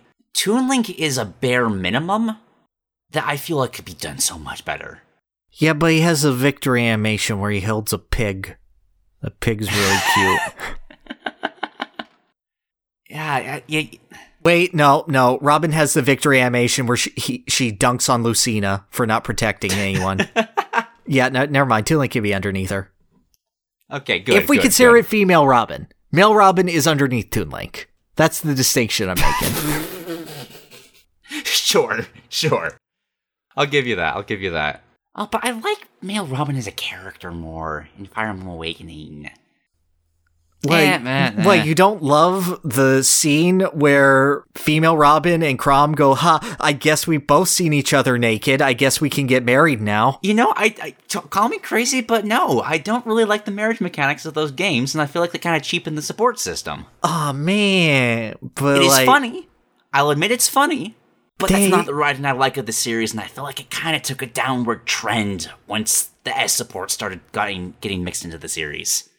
Oh, damn. I can't believe you don't like Tharja being an abusive mother. God. Call me crazy, but no. Damn. It's amusing, but I don't like it. Yes, I'm fine with him at the bottom of D tier. Okay. Definitely better than Lucario. Yes. Like, he's not full on overhaul, and I could put other characters beneath him in D tier, but, like, come on. There's room. Yeah, you can do better. And he deserves better. Alright, our final character to talk about today is Wolf. Now, this is the first of the Spacies that we're talking about. Mm-hmm. So I kind of just a brief overview of how I feel like about the Spacey moveset. I really like how they try to just... It's one of the few characters that I feel like giving them just, like, a Smash-centric moveset benefited them overall. Mm-hmm. Because I do get the idea of just, like, you still get that kind of rush-down, like, in-your-face, like, frantic playstyle of the Star Fox series throughout all of their movesets. I think they're all pretty decent. Agreed. And Wolf is actually my favorite one of the bunch. I like how they've taken that moveset and gone for a more feral interpretation. Part of that's just because I like playing as villains in the first place. There's a solid just power fantasy there. Yes, absolutely. But I really like Wolf's more aggressive, like, I love the slash effects on his moves. I love the sweet spot on his side B. Oh, absolutely. His up B sucks. I would like that changed. I don't think he needed a reflector. I feel like there was room to give him a more aggressive option there. But in terms of actually playing him, he's by far my favorite of the Spacies to play as. I can agree with that. He's by far my favorite of the Spacies to play as. I don't think he's the best Spacey in terms of design, but I do think that he is a great Spacey. Well. I love how you can tell so hard in Brawl that he is this weird, unfinished mess of a character that's just barely held together. Like, you can feel that he has a level of jank that isn't present in any other member of the cast. And the way that they have refined that for Ultimate, the way that they still maintain his sort of weird mechanics, like his forward smash that used to slide you like 1,000,000 miles forward, is now miss the slide. It's much more consolidated now, but it still has this pop. It has this punch that it didn't before. It trades that aspect for something more refined and something, honestly, I think more fitting of Wolf. It feels more smug. It feels more calculated. It feels more forceful. And that's great to see in a character like Wolf. I like how he's become sort of this composite of his sort of feral looks, and sort of brash assault design combined with the smug English cockiness of his Star Fox 64 appearance, and how all of his moves manage to contrast Fox. And I know that all the Spaceys do have similar movesets for obvious reasons, but yeah, I'm going to be honest here. I love the Spacey moveset. I love how it feels like you are a dogfighter. I love how strong you feel in the air and how each one is differentiated and how they control the air. I love the dynamic of how you dive down and how quickly you can do so. I love that they have an emphasis on taking opponents up and off the screen. I love the feeling of their lasers and just peppering someone and conditioning and being able to fire out all the blasts you can, getting in all the damage you can whenever you can. Like, the Spacey moveset, the Spacey feel, just is emblematic of Smash Brothers. It's a feel that works so well with the dynamic platforms and how you move and weave between them. I love how the reflector feels like a natural extension of being able to avoid fire and the barrel roll. Just, it isn't Star Fox, but it gives you the same sensation, it gives you the same joy that Star Fox does. That good Star Fox does. It's better than bad Star Fox, or even average Star Fox. I really need to replay Assault. I love Assault. And as much as I could go, oh, they should give Wolf some on-foot assault weapons. They should give him the machine gun or the devil launcher, because it's called the devil launcher. No. The inherent heart that they have created through the Smash Brothers series that was there in 64 but was really, really refined in Melee and basically polished to a mere sheen is wonderful. I really, really love it. Only big complaint is that I think all of their R-Wing file smashes are weak. They should be guided attacks. Like, I was happy to see that they changed it at first, but it's... First of all, they're all the exact same thing. I don't care about the different animations. That does not count. And it's just... I feel like it could be better. There are, like, some minor flavor things with them that I feel like they could do better. I feel like they could use the sound effects of Star Fox a little bit better. I feel like, they could really get into that, really get the heart of Star Fox in there. And I feel like Wolf in specific could use his moves in a couple of different ways than Fox and Falco, because he feels like, he has Fox Reflector and Falco Laser, but a little slower. And I know it has the bayonet at the end, but you throw it out in the exact same way. Yeah, he is the one that I wish did a little more differently. I don't like his up B. Yeah. Removing the fire effects from it was just a bad call, in my opinion. Yeah, because, the other ones have this, sort of halo jump, evacuate the burning aircraft feeling. And Wolf is just, I'm evil. Cool. Going this way now. I kind of wish his reflector didn't actually reflect, but it did way more, shine spike damage or something like that. I could see that, and turning it into an offensive tool. Yeah.